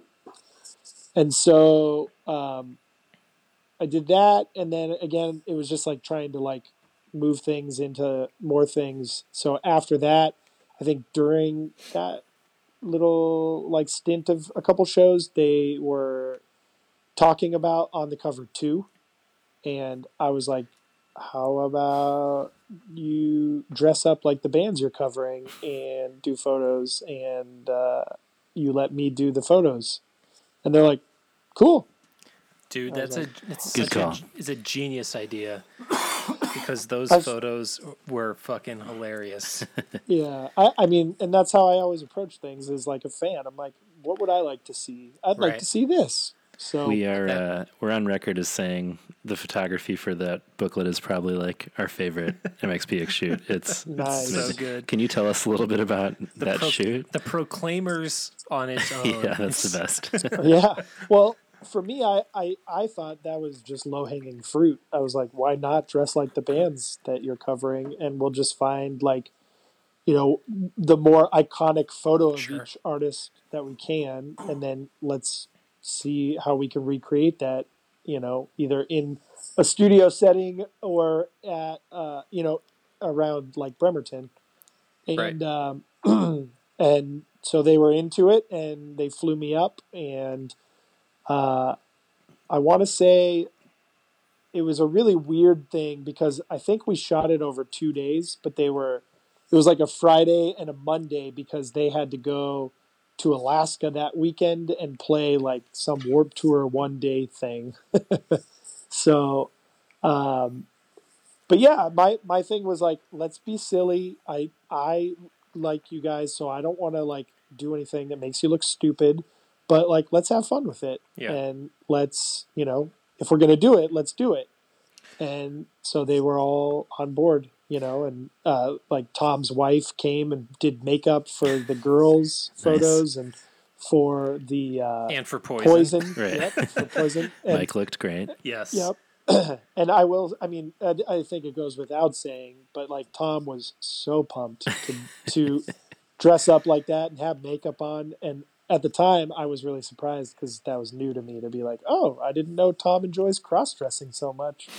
This is news to me. Yeah, he had a good I'm time. super into it. It's easy. Oh, he was, and I learned this probably through that shoot that when you're doing stuff with artists or a band, you definitely have to have one of the band members, total buy-in, Yeah, or sure. the most persuasive band member yeah, on your side to do stuff, because you need people who are willing to like get down. sure. Yeah. So just going off what you were saying about what fans would want to see, considering you were a fan first, how has your relationship with the band evolved over the last decade, and how do you navigate that business friendship dynamic? I mean, for me, I've always been terrible at business, so I've never really treated it like a business. I just am like, hey, this is an amazing thing to be a part of. And I feel like, the fact that now I'm 11, almost 12 years in with them, and that for most of that, I've been one of, or at most times, the only person that was doing anything. Like, I feel like I'm a part of the crew, the team, Sure. et cetera. And so because of that, like, it makes me appreciative, because it's more than just being like, I got hired to come and take some photos. Right. It's like, they can pick anybody to be on their team. Just like, if you're running a business and someone fits or doesn't fit, you hire or fire, etc. But doing something like a band is a little different than that, in the sense that, like, you really want to gel with the people that you're working with in this setting, because then you live together. Like, you sleep in beds together in shared hotel rooms, or you're living in a tiny bus together, and it's your apartment. So the fact that, like, they want that, with me, makes me very, like, humbled to be like, wow, all right, they want me to be part of this. And I feel like uh, early on, like, I think just through some of our conversations and interactions, they could tell that, like, I wasn't in it to try to, like, use them to get ahead in my Sure. career. Sure. They could tell that, like, I was a little bit different in my approach just in life. Um, just in the way that, like, even though I was the photographer, I helped do other jobs and stuff like that. And so I think I also earned a place with them through those things, as well as, having ideas that I thought that they would like, and then buy into those ideas. Like, I earned their trust on all that kind of stuff. So I feel like now, again, 10 years in, I'm the guy that's been with them the longest now, even though they have, like, Andy, or they have Trevor and stuff like that, and they've been doing things. Like, I've been around this band now, the longest currently.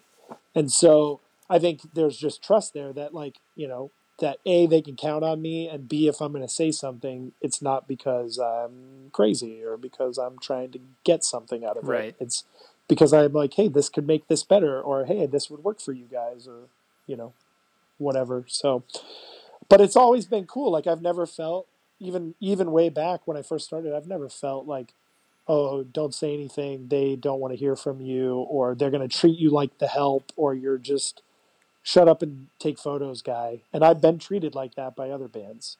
So Damn. with these guys, Gwen like, I've never Stefani. had that. Yeah, Gwen, man, she is a real piece of work. What is some of your favorite MXPX projects or shoots been? One thing that we did a long time ago was I flew up to Bremerton. This when I was still living in California. I flew up, and within like 3 or 4 days, we did like 7 or 8 different, like, photo shoots, just so we would have, like, a ton of content to roll out over time. Mm-hmm. So, like, we shot in a parking garage, we shot in an alley, we shot in front of a auto garage, we shot an old house, we shot at the clubhouse, we shot them playing pool, we shot what was another one?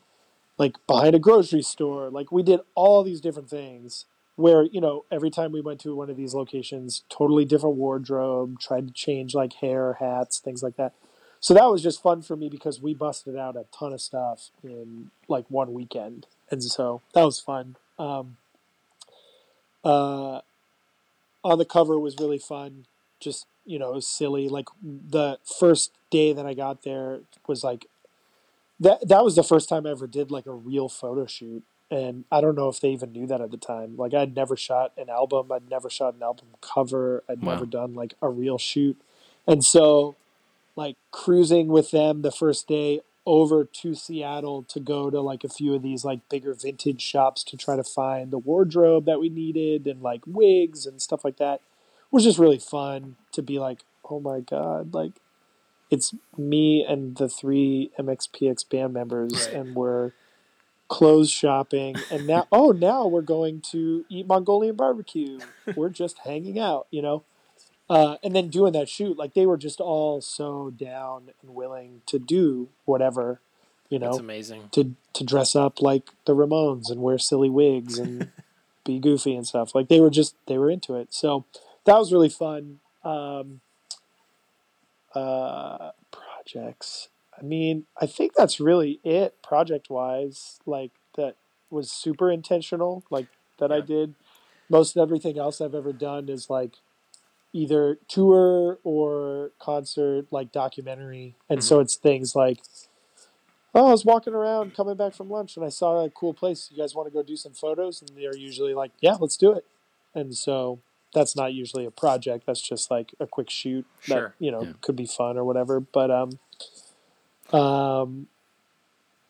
trying to think if there was anything else along the way. No, I think yeah, I mean, I you know, in my career as a photographer and stuff, I'm not the guy that has done a ton of like big projects or, you know, big idea things.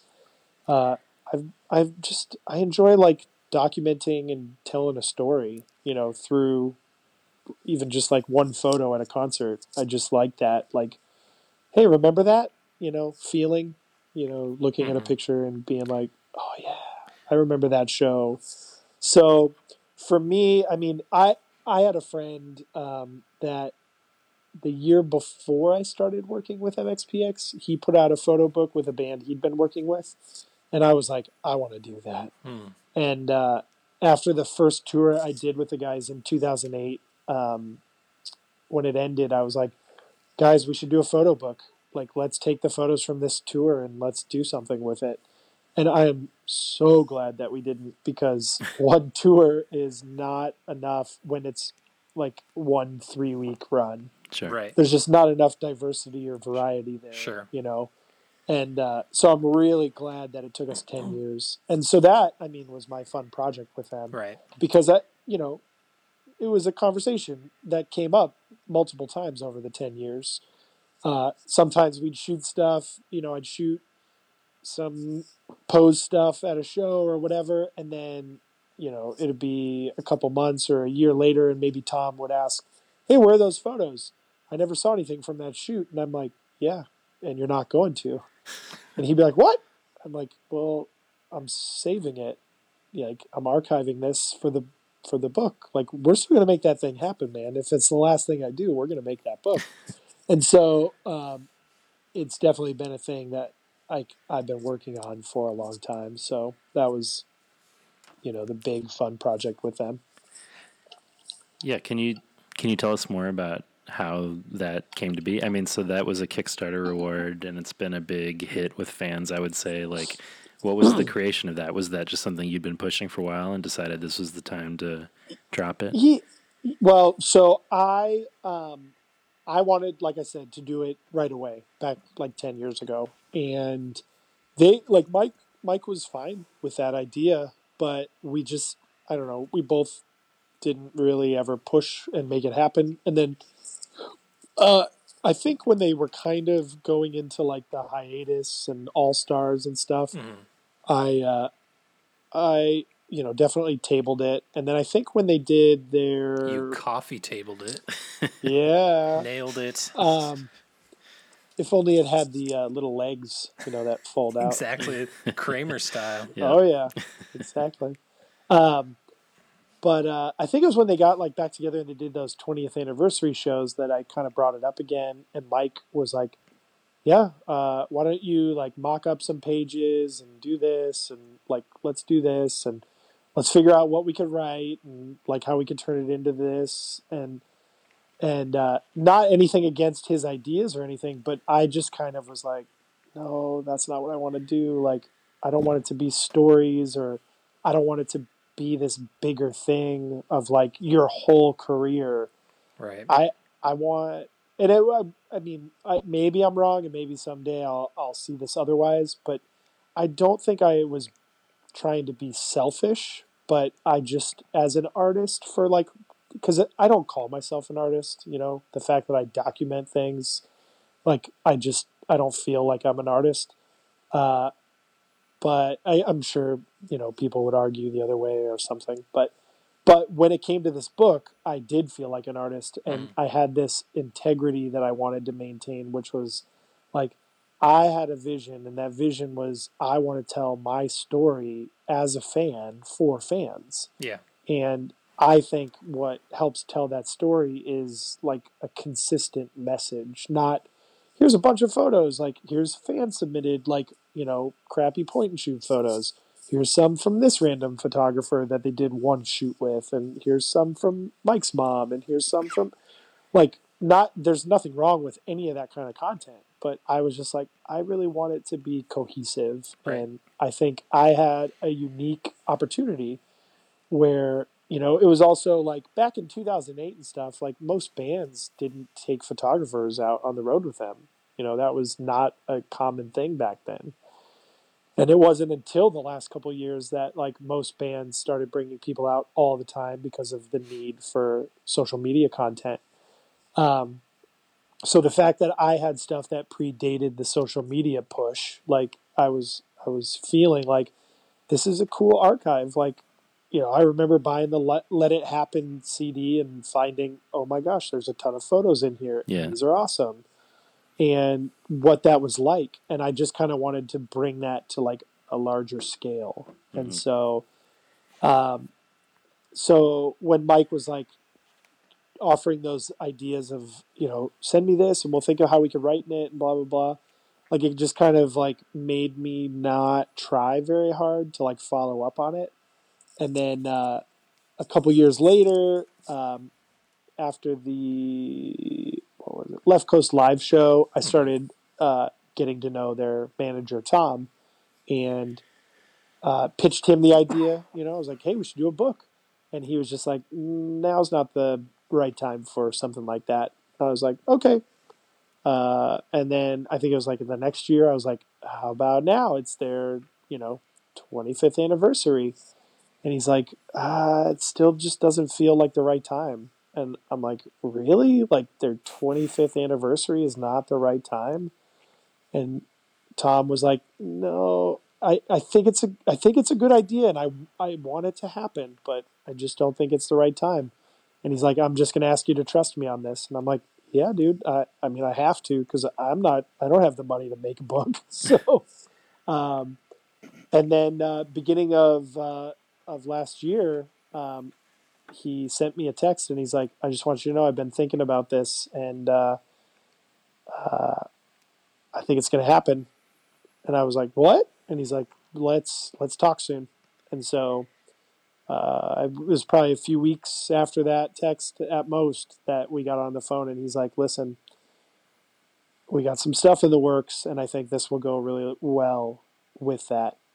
Do you want to make it happen right now? And I was like, of course, like unleash the beasts. Let's go. You know, let's make it happen.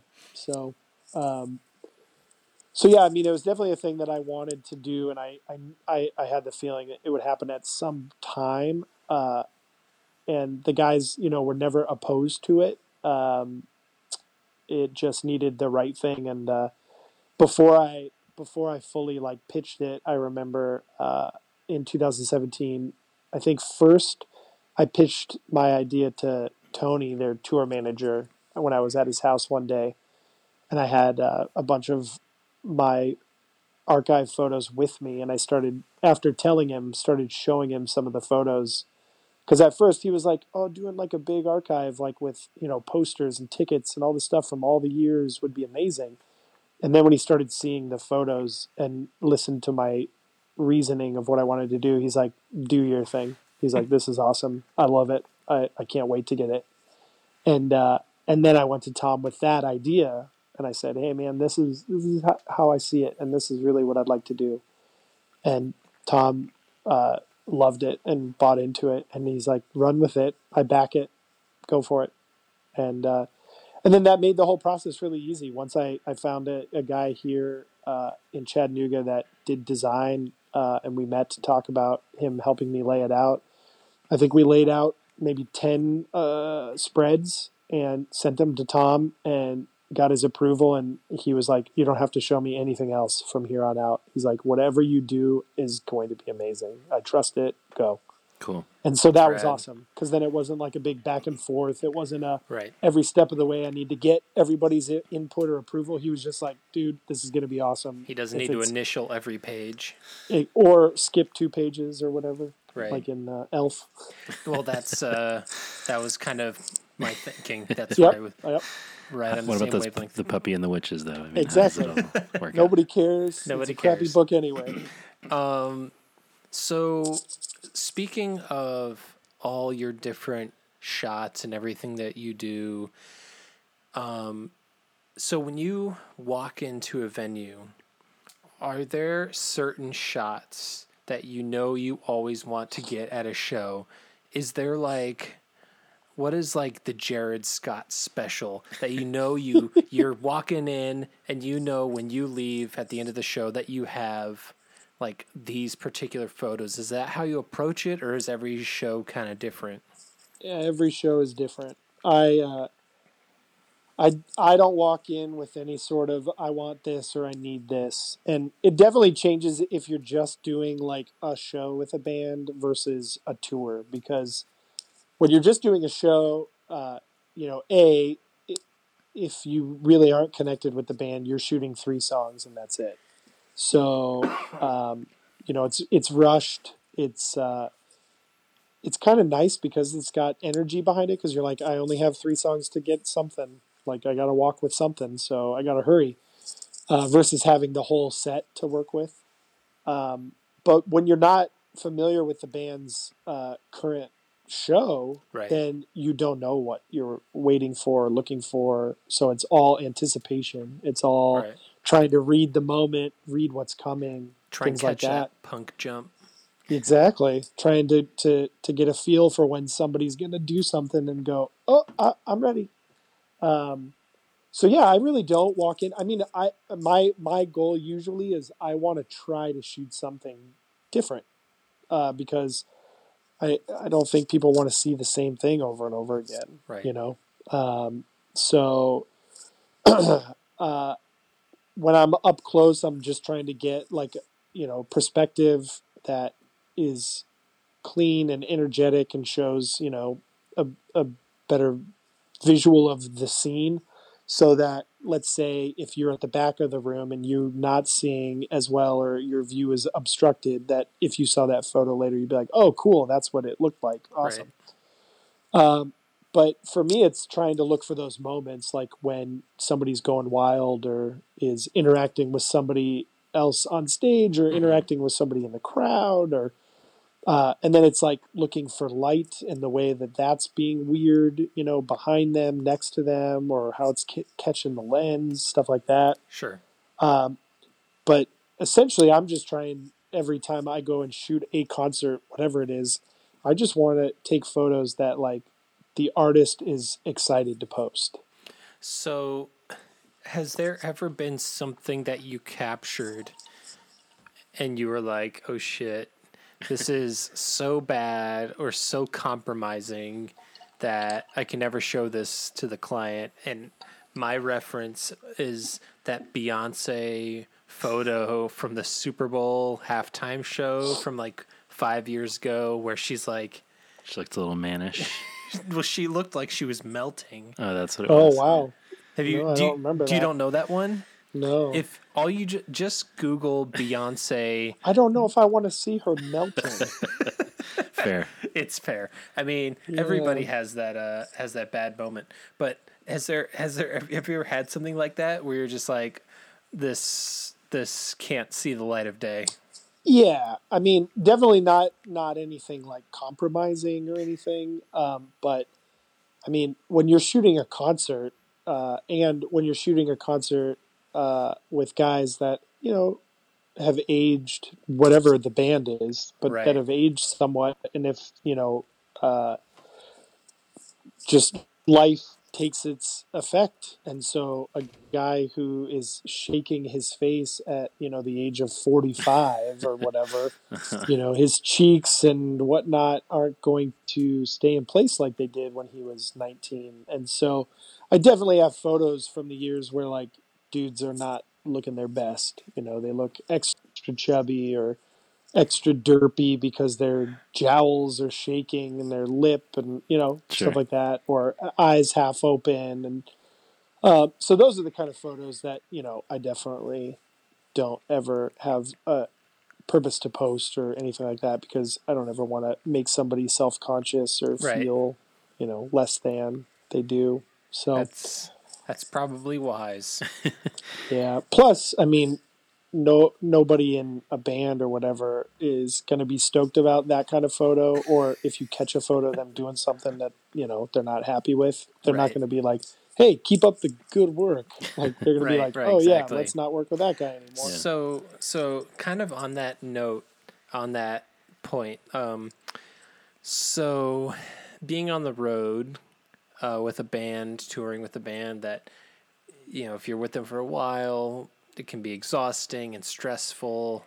Brian Buchelt talked about when we interviewed him that he has permission to film anything, even if it's an all-out blowout fight, that the band gives him permission to always have the camera running because they trust him.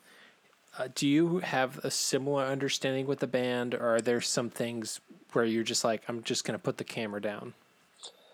I've never had that conversation with a band. So I've never acted like that, because my whole goal, I guess, is different. And I didn't know how shitty of a person Brian was trying to get all the, TMZ worthy content. He is notoriously a huge asshole. Yeah. Oh, dude, he's the worst. The worst. Brian, if you listen to this episode, you suck. But no, I mean, for me, my goal as that's going to be the pulled quote for this episode, by the way. Brian, Jared Scott, Brian Buchelt sucks. Yeah. My goal as a fan was to give fans, stuff, and so I never want to paint bands in a bad light, and I don't want, even if I don't end up like loving working with a band or something like that, I don't want to do anything to like ruin that for other people and stuff. So right. So any of the times that I've been around where like things have gotten awkward, or if an argument breaks out, or if a dude jumps off stage to break up a fight or to whatever, like I tend not to shoot that kind of stuff. At least most of my career recently, when things have happened, like if Mike's jumped off the stage to break up a fight, right, I will stay ready, but not because I want to document it to share it. I want to document it in case it's helpful, yeah. In court or something like that. If someone's like, Mike Herrera from MXPX assaulted me. Yeah, exactly. Right. I want to be able to say, nope, you're the jackass that did this. Yeah. But yeah, that's just not I don't know. I'm bad at that kind of stuff because I care too much about people. So I'm like, what happened? I want to help. Or, oh yeah, this is awkward. I'm going to give you some space. I'll go over there. So, and I think it's a little different too, because if you let, a camera film something like that, you can get the full story. Sure. But by taking a picture right. of something happening, it's really hard to communicate, the context. Exactly. Yeah. So, yeah. Kind of along those lines, as far as like what the context is for what you're shooting. I mean, you mentioned one of the ways the industry has changed a lot since you first started out is kind of the evolution of artists' social media and photographers being used for that content. Can you talk a little bit about that evolution process? Like, what has changed? What's still the same? Have those changes been good or bad or both? Yeah, I mean, like I said, when I started out, it was like most of the photographers that I knew lived in an area and they just shot in that area. And they were just shooting shows and festivals and Sure. local, like, shoots for magazines or whatever. But almost nobody was going on tour. And now people are going out on tour like nonstop because every night a band plays, it's like that night or the next day they need to post, 1 to 10 photos from that show Sure. showing it. And I think that their feeling is if we're not staying in front of our fans every single day, they're going to forget about us. Right. And while I see validity to it, I also kind of hate it because it just like it makes things less special. Like I remember in high school seeing a poster, like promo thing for the Ever Passing Moment at my local record store. And it had the live photo that's, I think, behind the CD or maybe on the back of the vinyl. And it's like a live show photo of them. And like Mike's leaning back and he's got his bass like, up above him. And Tom is like got his foot up on like the monitor. And it just feels like really like big rock and roll. And I remember seeing all of that energy and being like, this is amazing. Like that, I want to do that. And nowadays, because people are posting cool photos every single day, I feel like we forget about the cool photo that we saw yesterday or the one Right. before, Sure. So I think there is a downside in some ways, but I also think it is cool to like give bands opportunities to like constantly be connecting with their fans and vice versa, fans being able to stay connected. Sure, But, but at the same time, like to your point, you talk about that one photo, but when you go to a show, everybody's taking the same damn photo because they all have their smartphones and they're at the same show. They're all posting the same thing, Yeah. and that kind of stuff drives me crazy because how many people are holding up their phones during a show, experiencing a live show behind their iPhone screen. And it's just like, what are you doing? Right. You I mean, I get You're that you never want to have gonna a photo watch to this look video at. again. Yeah, right. Most people won't watch those videos.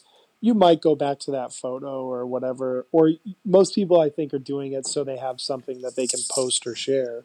Right. But I mean, it's funny. You almost gave me an idea right now where I've noticed bigger artists like Jack White or comedians like Aziz Ansari and stuff doing things where you either can't bring your phone into the show or it gets put in some kind of like locked case or bag or whatever, and you don't get access to it until after the show. And I kind of think like, man, it'd be rad if these bands that had touring photographers with them just started making a deal where they're like, we're going to charge our fans, $1 more per show, but every fan that wants to has access to download that show's photos, and that way they get real photos instead of their crappy iPhone photo. Right. That's And interesting. that way the photographer maybe gets paid a little bit every single show. Like if they charged everybody $1 extra in their ticket fee and you played a 500,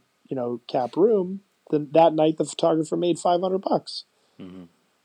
So I wish that was something more like when I first started shooting too, I would tell certain artists, I would say like, hey, instead of doing the cool thing at the beginning of the set every night, and letting every, random photographer shoot it, how about you do that towards the end of the set and we're the only ones that have that photo and we control when it goes out and how it goes out, so that if you want to do something like make a poster of it, people haven't seen it a million times. Yeah. And I just think it's stuff that people don't think about. So Well, that's why you're paid the big bucks. I always say my dad joke is that's why I get paid the no bucks. Fair. Yeah. Are you cool with? I know, not everybody's cool with it, but since you kind of post a little bit about it on social media, are you cool with talking politics at all, or would you rather kind of steer away from that? Oh, I definitely don't mind, but I definitely have to preface everything by saying like I'm not super informed. I'm very much like an emotional poster. And I definitely try to get informed on things, but I have to, preface that anything that I share is to be taken with a grain of salt. Sure. Something that you posted that it resonated with me was your Instagram post from the day before Trump's inauguration. If you don't mind, I'd like to just read what you posted. Yeah. You said, "Today's been a weird one around our house. Just a little slower than usual, maybe even a little somber, and it dawns on me. Today is the last day of a time in our history that I am very proud to have been a part of. Sure, there may be some blemishes, but for me, I'm very sad to see the change in leadership swing so far from one side to the next." I mean, I just really deeply resonate with that and remember that day and watching. I guess the next day watching the inauguration, feeling like, what the hell is going on? And obviously these almost 2 years have been, I mean, every day feels like we're going off the rails. Oh yeah. To your point that you said there have been some blemishes. Obviously, Obama wasn't the perfect president, but nobody's right. a perfect person. But yeah. So there are a couple questions I have in here. So John is a parent. I'm not a parent. You both are people of faith. I'm not, but I'm curious at, like, maybe you can both answer this, but I'm curious what it's been like the past 2 years as a parent, and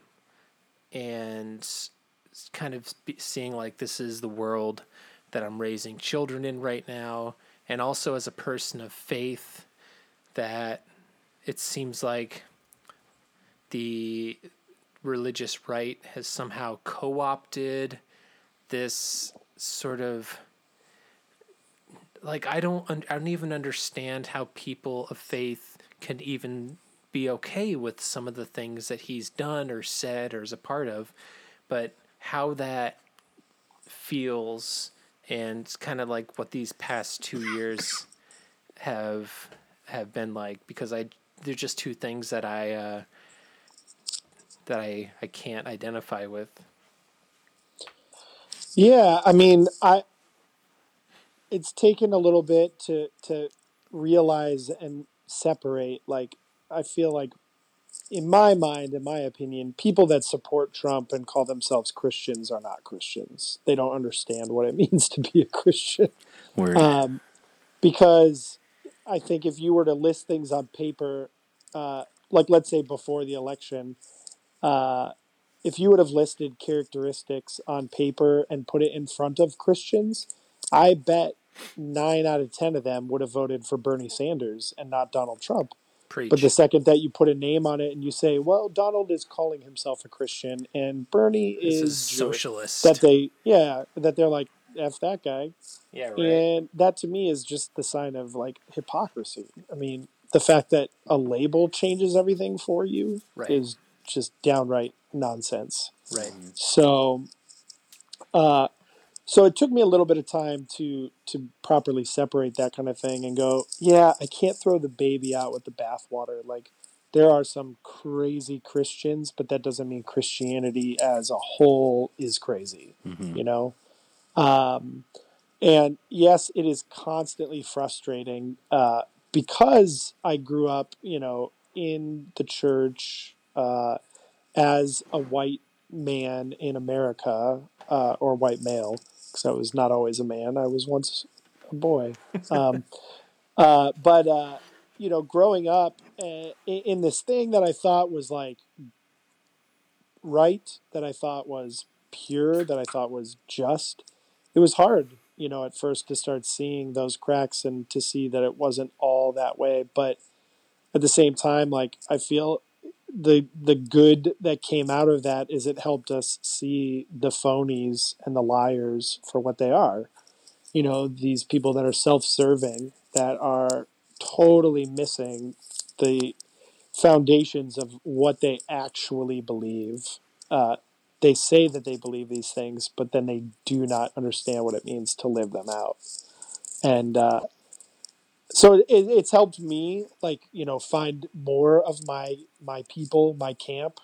But then it's also just like constantly frustrating because you're like, you idiots are so loud that you get the attention, and then you give everybody else a bad name, and you make everybody else distrusting of Christians and stuff Right. because you're all garbage people. So, but then at the same time, like, I have a lot of friends, that I've made in the last 10 years through the music industry that are, very hard, like, liberals and very anti-Christian. Right. And they see the difference. Like, they get it. They know that there are crazy Christians and that there are fine Christians. And so Right. that's also been a good thing for me, at least, is like when I share posts about good Christian things that happen, most of the people that comment or like those posts are my non-Christian friends that Right. get it, that they go, yeah, dude, this is solid stuff, or these people are rad,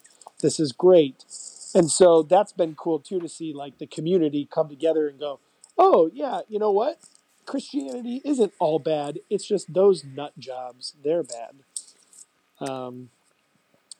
So yeah, it's been frustrating and weird in that sense, but it's whatever. It's this thing that I'm like, I can't control it. All I can try to do is um, have impact in little ways. Try to have conversations where I can, and Yeah. hope that maybe that can move the needle a little bit. Yeah, I would echo all that. I think I can't remember if we talked about this on the pod or not, but so my younger son was born a few days after Trump was elected, and he was not supposed to be born then. He was supposed to have like another several weeks at least. Yeah. And my wife thinks part of why she went into early labor was like the stress of that week, which Yeah. the hospital said was the case. Like their numbers across the country had gone up, like apparently for that reason, who knows. Wow. But so, I mean, so that was happening as he was being born. On the literal day that my older son was born was like the day of in Ferguson, Missouri, when the National Guard was coming in. And I think in both times it was like, what are we bringing these Yeah. kids into? Yeah. But yeah, I agree with you, Jared. I think you kind of have to come to a conclusion ultimately where it's like, global warming is happening, war is happening, democracy is eroding, but like you have your values and your faith for some people that you want to pass on to your kids, and you want to raise them to be the kind of people that you hope there will be more of. And you just kind of have to say, I'm going to do the best I can to make my home a place where those values are upheld, and make the impacts that I can where I can. And some days I'm good about thinking that way, and other days I'm just like completely overwhelmed and incapacitated. But Yeah, exactly. I mean, I had a change in my faith years back that went from this is what I've been told, this is what a book says, and I don't want to go to hell.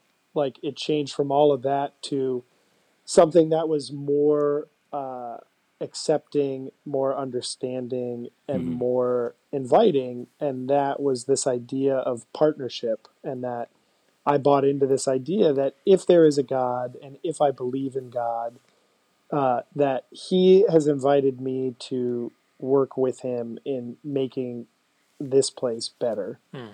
And I've bought into that. I bought into this idea like I want to make other people's lives better with my time.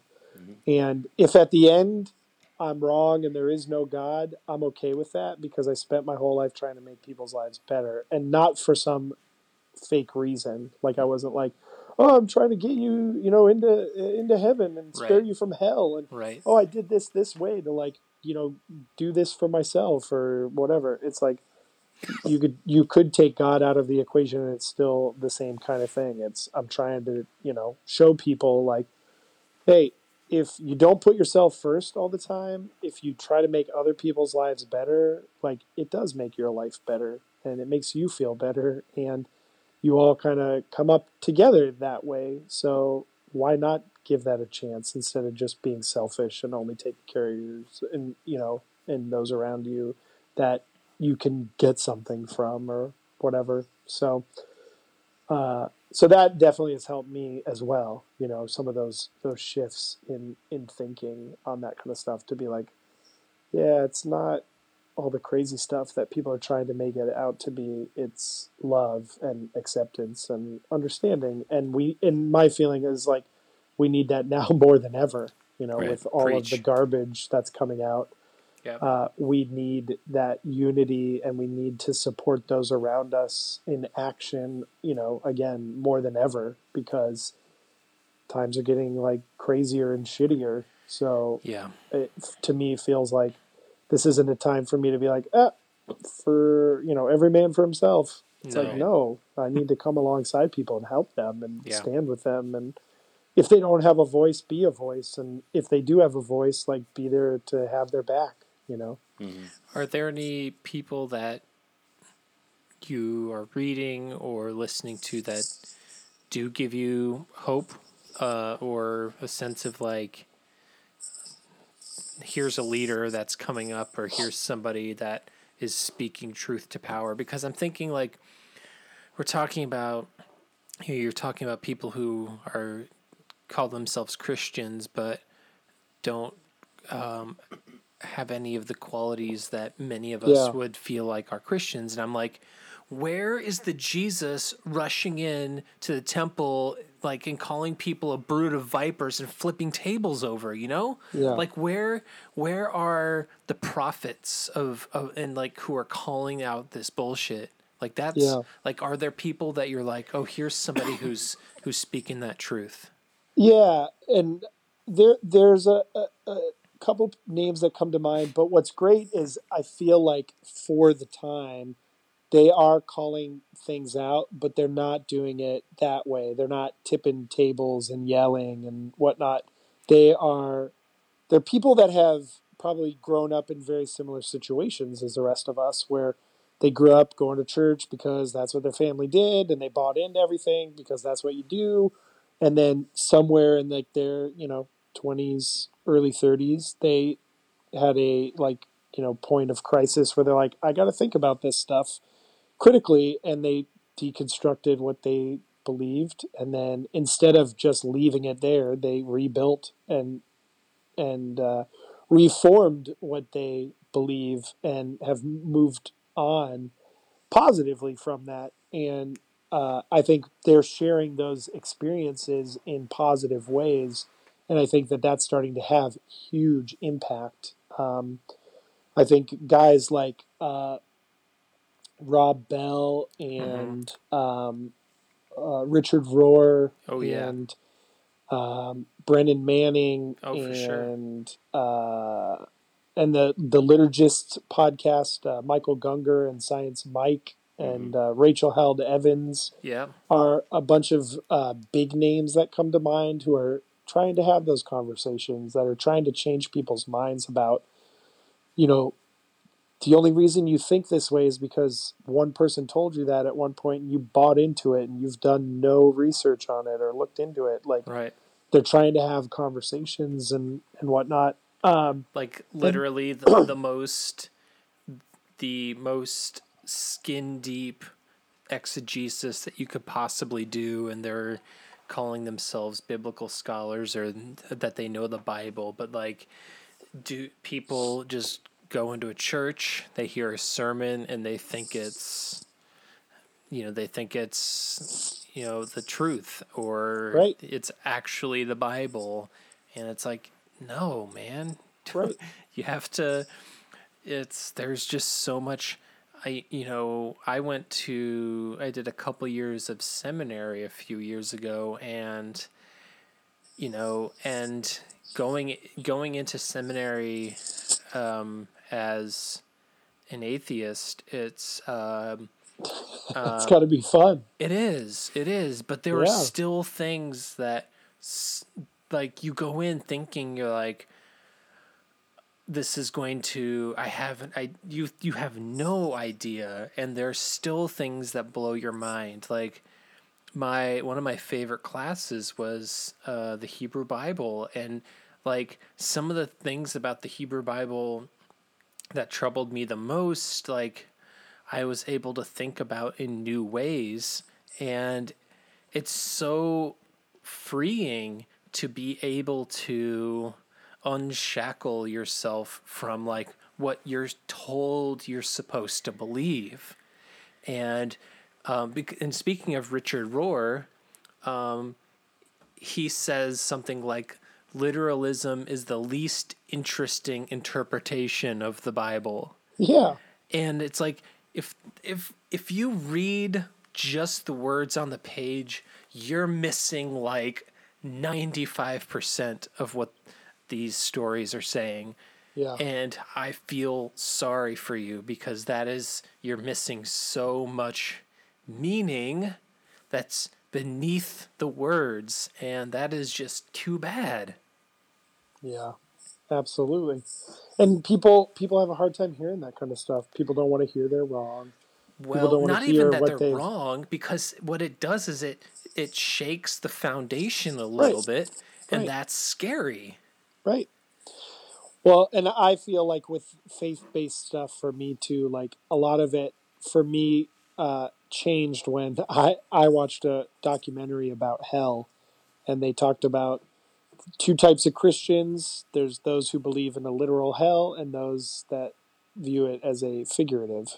And during the documentary, like everybody that was all about the literal hell sucked. Like they were, Mark Driscoll and the Westboro Baptists and all this kind of stuff, and they were just a-holes. Mm-hmm. And everybody that was like, no, the Bible, what they were talking about being hell and stuff, that was figurative and blah, blah, blah. All those people had such like a peace about them and everything that they talked about and, so on and so forth. And for me, I was just like, man, like as I started to like look into stuff, I felt like this is making sense to me. Like hell isn't real. And I felt like so many people are motivated in the things that they do because of their belief in hell and fear of it. Right. And for me, once I removed that, I was like, oh my gosh, it's so freeing to not have Right. that be the motivator, because again, that's not a beautiful story to invite someone to be a part of, to say, hey, No. come to church and get saved so you don't go to hell, versus Let's start your journey off with fear. Yeah. exactly. Yeah. And like one of the first people, and this was before, like I grew up in the church. I grew up with my, I was a PK.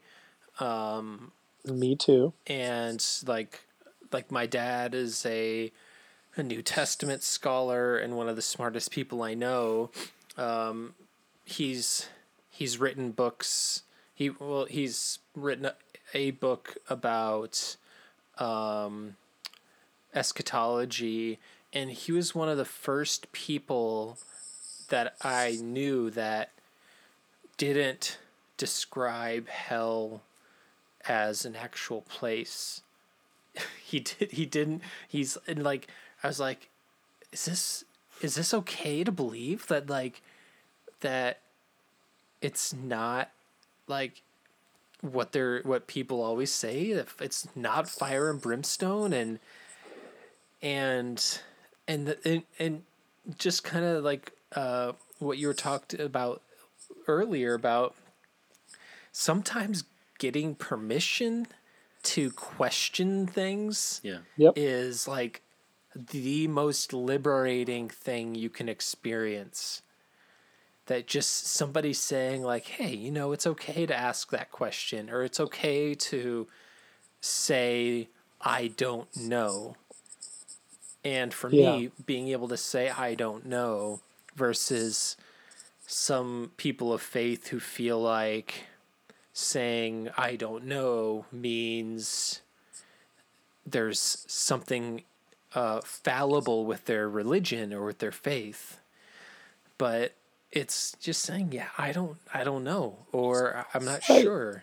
Right. That's well, okay. And that's that fear, you know, that fear that like if you ask that question and then walk outside and get hit by a car and die, now Right. you're going to hell. Because you doubted. Yeah. And I get it. I get where they're coming from. And I think at its core, it's people coming from a good place. But then it comes across poorly, you know?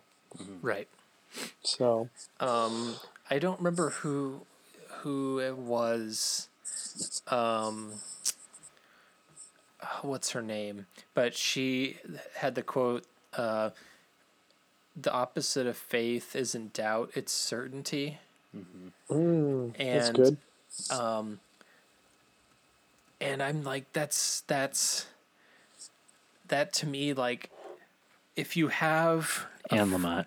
it is Anne Lamott. She's another person to put on that list you were making, we, Jared. Yeah. Absolutely. We also toss out John Pavlovitz yes. on this pod quite a bit. He's so good. We're big Johnny Pavs fans. Yeah, my dad probably weekly sends me one of his articles. Yeah, he's always got the hottest and spiciest of takes, Right? and I love it.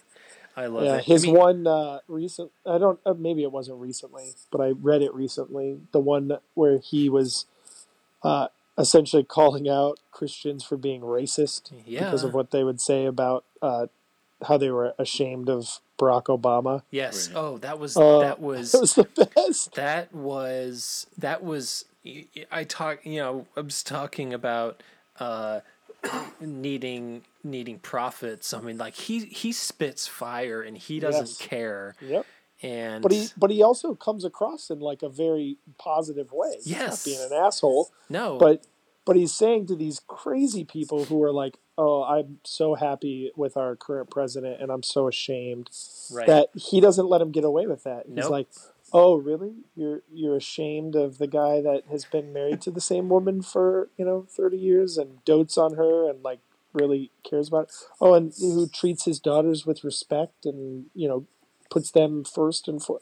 Oh, and this guy that does that, and he just like he calls him out on it. Yeah. And I love it.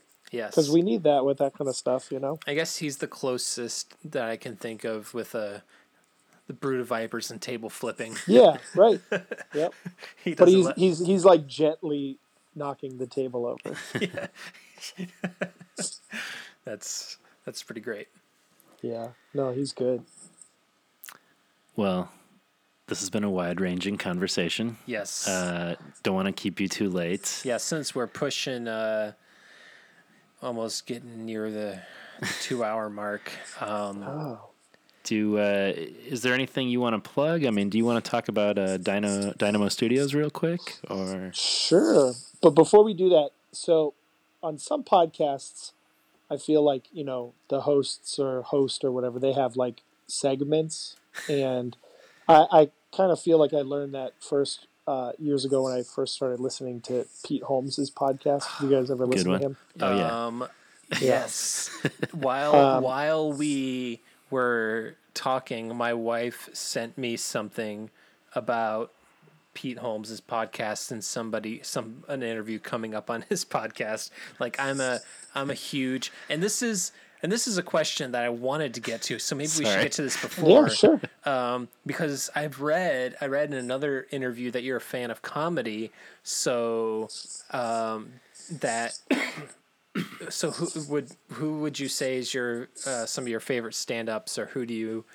I mean, obviously you were just talking about You Made It Weird with Pete Holmes, but who would you say are some of your favorite stand-ups? I mean, I tend to like either like really silly comedy or like clean comedy. Like I'm not one for like the cheap, dirty joke and stuff like that. I just Sure. don't think that's that smart. So I think over the years I've gravitated to guys more like Dimitri Martin Okay, and yeah. I mean obviously for me Jerry Seinfeld is always going to be like top dog. But like Jim Gaffigan Sure. and I really enjoy Aziz and there's a guy over the last couple of years that I've gotten more into named Nate Bargatze, who's based out of Nashville, and he's really funny. And I discovered him through Pete's show. Him Okay. and Pete, I think, came up together in comedy. And it's funny because I really, in the early days, liked Pete's podcast, but I never sought out his comedy. Oh man, he's so good. Yeah, I mean, I definitely appreciate it more now. Like, I love his sitcom, Crashing. Yeah. And I think I'm starting to get a better sense of his comedy from that. Have you ever seen his stand-up special, Nice Try the Devil? No, I haven't. You have to. Okay. You have to find Nice Try the Devil. It's so good. Yeah. But there was a guy from Canada. I don't know if he's still doing stand-up, but I've seen him live a couple times. His name's Jeremy Hotz, and he's really funny. And then, honestly, Tom Wilson, Biff, Yeah. is such a great stand-up comedian. Like, my wife and I took our friends, and we went and saw him. And, I mean, from second he took the stage till when he left, we were dying. He was just so funny. So...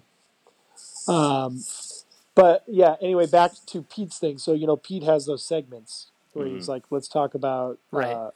comedy. Let's talk about sex. Let's talk about God. Right. I do think you guys are missing your opportunity when you move into your politic talk by not calling it politics schmolitics. Let's talk politics, schmolitics. Yeah. Yes, that should be the segment. Jared, so this is the 25th episode. Ew. And I feel like we've blown it for literally 25 episodes Without that. without the Yeah. politics schmolitics Well, segment. Call each person and go back and re-record each episode. Oh God. We'll do it. Do it. Yeah, says John. Since I agree to everything. Good luck, Andrew. I'll just go back and re-edit every episode. I Well, think that's a you good can call. do it moving forward. Yeah. Come up with segments and, just We do, stay on brand. We do play little MXPX clips before our different segments, but we have not rocked the Teenage Politics clip before Before talking politics. politics. So Yeah, There's a podcast called Good Christian Fun. oh Have yeah, you guys listen it's to that? great. Yeah, Right. And I love when they do like their album reviews and they give it the holy toast or a holy roast. And they play those little things, those little segments, and Yep. then they're one for if they're in between on it, they play the Dave Matthews, The Space Between. right. It just kills me every time. Well, we give you a holy toast, Jared. So All right, holy toast. nailed it. I was kind of hoping I was going to get that to hell. we'll add that in post. Okay, good. Yeah, those guys are great. Do you want to plug anything in particular? Yeah, I mean, I guess currently we are, and by we I do mean Dynamo Studios. We are fundraising. We are trying to kind of kickstart our program a little bit. we've had this nonprofit running for a year and a half, 2-ish years now, and we've been doing that just kind of on our spare time, like on the side. But we've been growing and learning and reaching more students and things, and we have just kind of hit a place where we really need to make this like our full-time professions, and so we're trying to step more into that and continue to grow our programming to cater to more things that fall under the music industry. Essentially, our nonprofit uses the music industry to teach kids 21st century skills. So we're doing like audio production and what I call visual production, teaching like elements of like photo and video for content creation and storytelling. And then on the audio side, we're just like recording bands and teaching mixing and things of that nature. But all of it is through hands-on, like professional setting experiences. So like a kid who comes in to work on like learning how to set up and record an artist is actually working with like, you know, a local artist that plays shows and has made albums versus here, one of us is just going to sit in there and play the guitar for a few minutes. You know, they're helping somebody make their next single. Or if I'm teaching a student what it's like to shoot a concert, you know, one of my kids that I brought out, his first concert that he ever shot was Jimmy Eat World. Wow. So we're giving them real life, big time opportunities because we found that helps these students step up and grow rapidly through that environment. So yeah, we're just really trying to kind of get things off the ground at the moment in a big way. I mean, like I said, we have been doing stuff for the last like 2-ish years, but now we're trying to really generate more programming and more opportunities so we can serve more kids in our community. And then we're also looking into trying to get our own space. We've been operating out of somebody else's space, but we are now trying to build our own studio as well. So Cool. it's hectic and weird and stressful to be doing all this, but it's at the same time like the most like fun, exciting stuff I think I've ever done. So It sounds super cool. Yeah, it sounds amazing. And if people wanted to donate to your holiday giving campaign, where could they do so? If you follow me on social media, I have a link on my page, but you can just go to dynamostudios.org. And whether or not you catch this episode, you know, during December or after, I mean, I've learned through my friends, when you work at a nonprofit, you are always fundraising. So Yeah. it's not just right now. Yeah. Cool. Brad. Well, thank you so much, man. Yeah, no, absolutely. Thank you guys. I'm glad that it finally worked out for our schedules. And by our schedules, I mean mine, because I'm crazy and dumb. No, Wow. you certainly have a more busy schedule than we do. So we appreciate you taking the time, and hopefully when MXPX announces shows, maybe you'll end up back in Chicago. Fingers crossed, shooting a Chicago show. Hope so. Yeah, I would enjoy that. We're just crossing our fingers over here, just waiting with bated breath to see what happens. Yeah. What part of Chicago are you guys in? I live just north of Chicago, and John lives just a little bit west. Okay, so me being from Chicago, give me town names. Okay.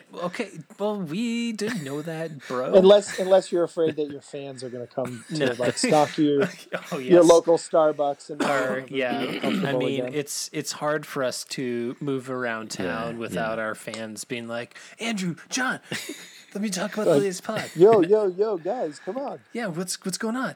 I live in Evanston. I live in Palatine. Oh yeah, Palatine. It's a place to be. Yes. Yeah. Got Dirty Nelly's up the street here. If 5 Iron and MXPX want to play a show there or something. There you go. I was born in Rockford. All right. Okay. And then my family moved to Wheeling, Mount Prospect area. So are we doing this podcast in reverse? Now we're Yep. we're gonna start off. We're gonna end with your birth. Yep. Okay. Perfect. So No, I'm just giving you that context, so I kind of know. You know, Well, Andrew lived in Arlington Heights when I lived he was in in high Arlington. school. Went to Yep, Arlington. that's- Yeah. Okay, so this is that's the where segment. my mom went to high school. Oh, wow. Did she go to Prospect High School? I think so. That's where I went. This is the segment in the show where we ask if you ever went to Heart and Soul in Mount Prospect. What is that? Oh, you missed out on a Damn, beautiful dude. movement. There was this like Questionable. a Christian punk coffee shop youth group scene there called Well, Heart see, and I Soul. moved away before all that happened. Right. I moved out of Chicago when I was like 9, and Got it. That was ended before up you on were the West Coast. So before you were mixing it up in the pit and stuff. exactly. But I find one of the cool well, I always find when you are able to like meet somebody from your home or whatever, that's always a great thing. But I find it's funny because I will tell people, "Oh, I'm from Chicago," because they don't know the little towns and stuff like that.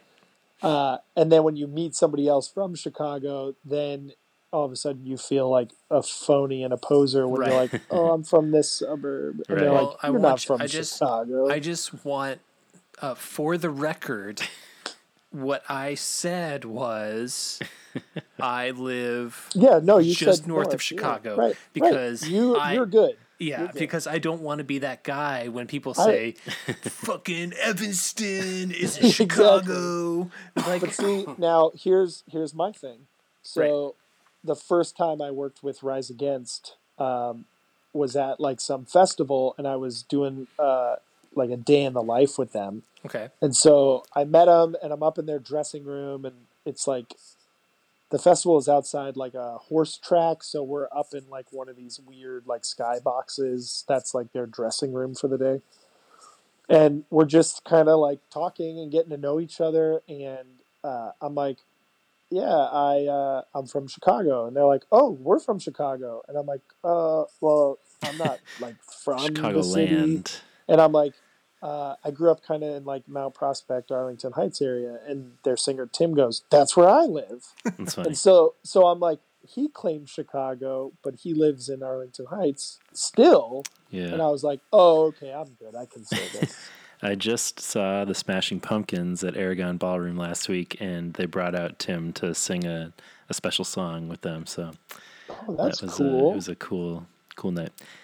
Yeah. Anyway, and then to talk like local stuff, you know, with those people is fun too. Yeah, like, for sure. When I started talking with them and found out where they were from, I was like, "Okay, this is a long shot." I was like, "You ever hear of Wapagetti's Pizza?" And they're like, "Oh, dude, yes." And he like yelled over to his wife. He's like, "Honey, come here. This is Jared. He's taking photos of us today. He's from Arlington Heights area. He eats at Wapagetti's." And she's like, "Get out of here." And so it's like immediately the rest of that day, I was part of their family. That's amazing. Like, and those guys are the nicest dudes I think I've ever met in the industry. Wow. Nicer than Mike. But nicer than what? Mike. Oh yeah, Mike's an a-hole. You guys met Mike, you know. Oh yeah, for sure. True story. I mean, but so in terms of assholes, the top is Brian Bouchelt. Yep. Then Mike. Yep. And then Yuri. And then Yuri. But let the record show Brian Bouchelt, the worst. Yeah. Yeah. I mean, these guys are all such big a-holes. That's why I such keep hanging around for for this long. Yeah, So. exactly. I think that's a great note to end on. Yes, but I'm sure we will find a way to hang out in Chicago again. For sure. Let's make it happen. We would love it. We would love it. Cool. Yeah, me too. Well, thank you guys. I appreciate it. Appreciate it. Thank you so much. Hope we didn't keep you up too late. Oh man, it's way past my bedtime. Yep. Same. We still got some more to record, so Man, I just got to binge watch The Office. So. Nice. Way to go. it. Awesome. All right, man. All right. We'll Have a talk good to you night. later. Hey, yep, you guys have a good night too. Take care. See ya. Bye. Peace. Teenage politics, it's too confusing. Politics, it's too confusing. Teenage politics, it's too confusing. Politics, it's too confusing. Big shouts to Jared Scott for taking the time to talk with us. It was super fun. We appreciate all of his time to share with us, and it was fun. It was a good dude, and I'm really looking forward to that future MXPX show in Chicago. It's gonna happen. Which, by the way, there are already many conversations about a MagPod hang in Chicago when they come. We should definitely do that. So we're in talks with number of listeners. So Cool. whenever that show's announced, people, there will be a MXPX MagPod PX fan / just get everybody together to hang. It'll be fun. So come from Michigan or Ohio or the Scatch even. Yeah, let's Nashville. get some, people come up from. We got to get Nikki P. Yep. You got to get folks from the Scatch, Alberta. Yep. Come on, get some CJ and Lindy down here. Get some folks from California. Come on, people. We'll I don't know why they'd come here, but they should. They 100% should come here. It'll be fun. Yeah. Let us know your favorite Jared Scott photograph, and also what your ideal 10-song set would be. Yes. Thanks for a fun episode, everybody. On our next, we want to encourage you to follow us on Instagram, Twitter, and Facebook. Rate and review us. Subscribe if you haven't done that yet, wherever you get your podcasts. We could use some more ratings and reviews. It always helps. Yep. Balance out those two. We have one 1-star review that has pushed us to a 4.5. So come on, people. We have two. What now? This is. Things are looking tough. But are we really? Are we 1 star in it here? Really 1 star? All these blood, sweat, and tears? Yeah. Look at this. Look at this bullshit. I don't know how I feel about that. Actually, I do know. I don't like it. So, MagPod community, we need you. We're putting that MagPod single out in the sky. I cannot talk this episode. The signal out in the sky, and we need you to come with your 5 stars. The Skyle, even. The Skyle. I'm going to stop talking shortly, but hit us up there. Also, email us. magnifiedpod@gmail.com. You can leave us a voicemail at 872-762-4763, 8727-MAGPOD. You can. And you can support us over at our Patreon, patreon.com/magnifiedpod. That's right. And exciting, on our next episode, we'll be covering Punk Rock Christmas. Yeah, we will. When it'll be about time for a Christmas podcast at our house. And it wouldn't be the same without you. So join us, won't you? It's about time for a party at my house, and it wouldn't be the same without you. No, not at all. As I recall, you've got what I need.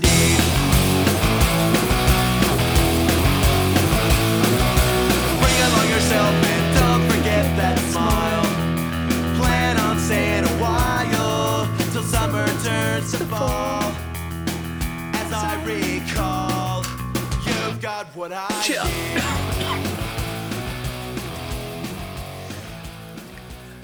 Oh, Oh man, now that this episode's over, John, we can totally talk about how we actually hate Party My House Be There. I hate it so much I reference it at the end of every episode. Gosh, it's so stupid. It sucks. You know, it's almost the only reason that this album is number 3 out of every album that they've ever done. Yeah. God, the worst. I can't believe that this is a song that people like so dumb.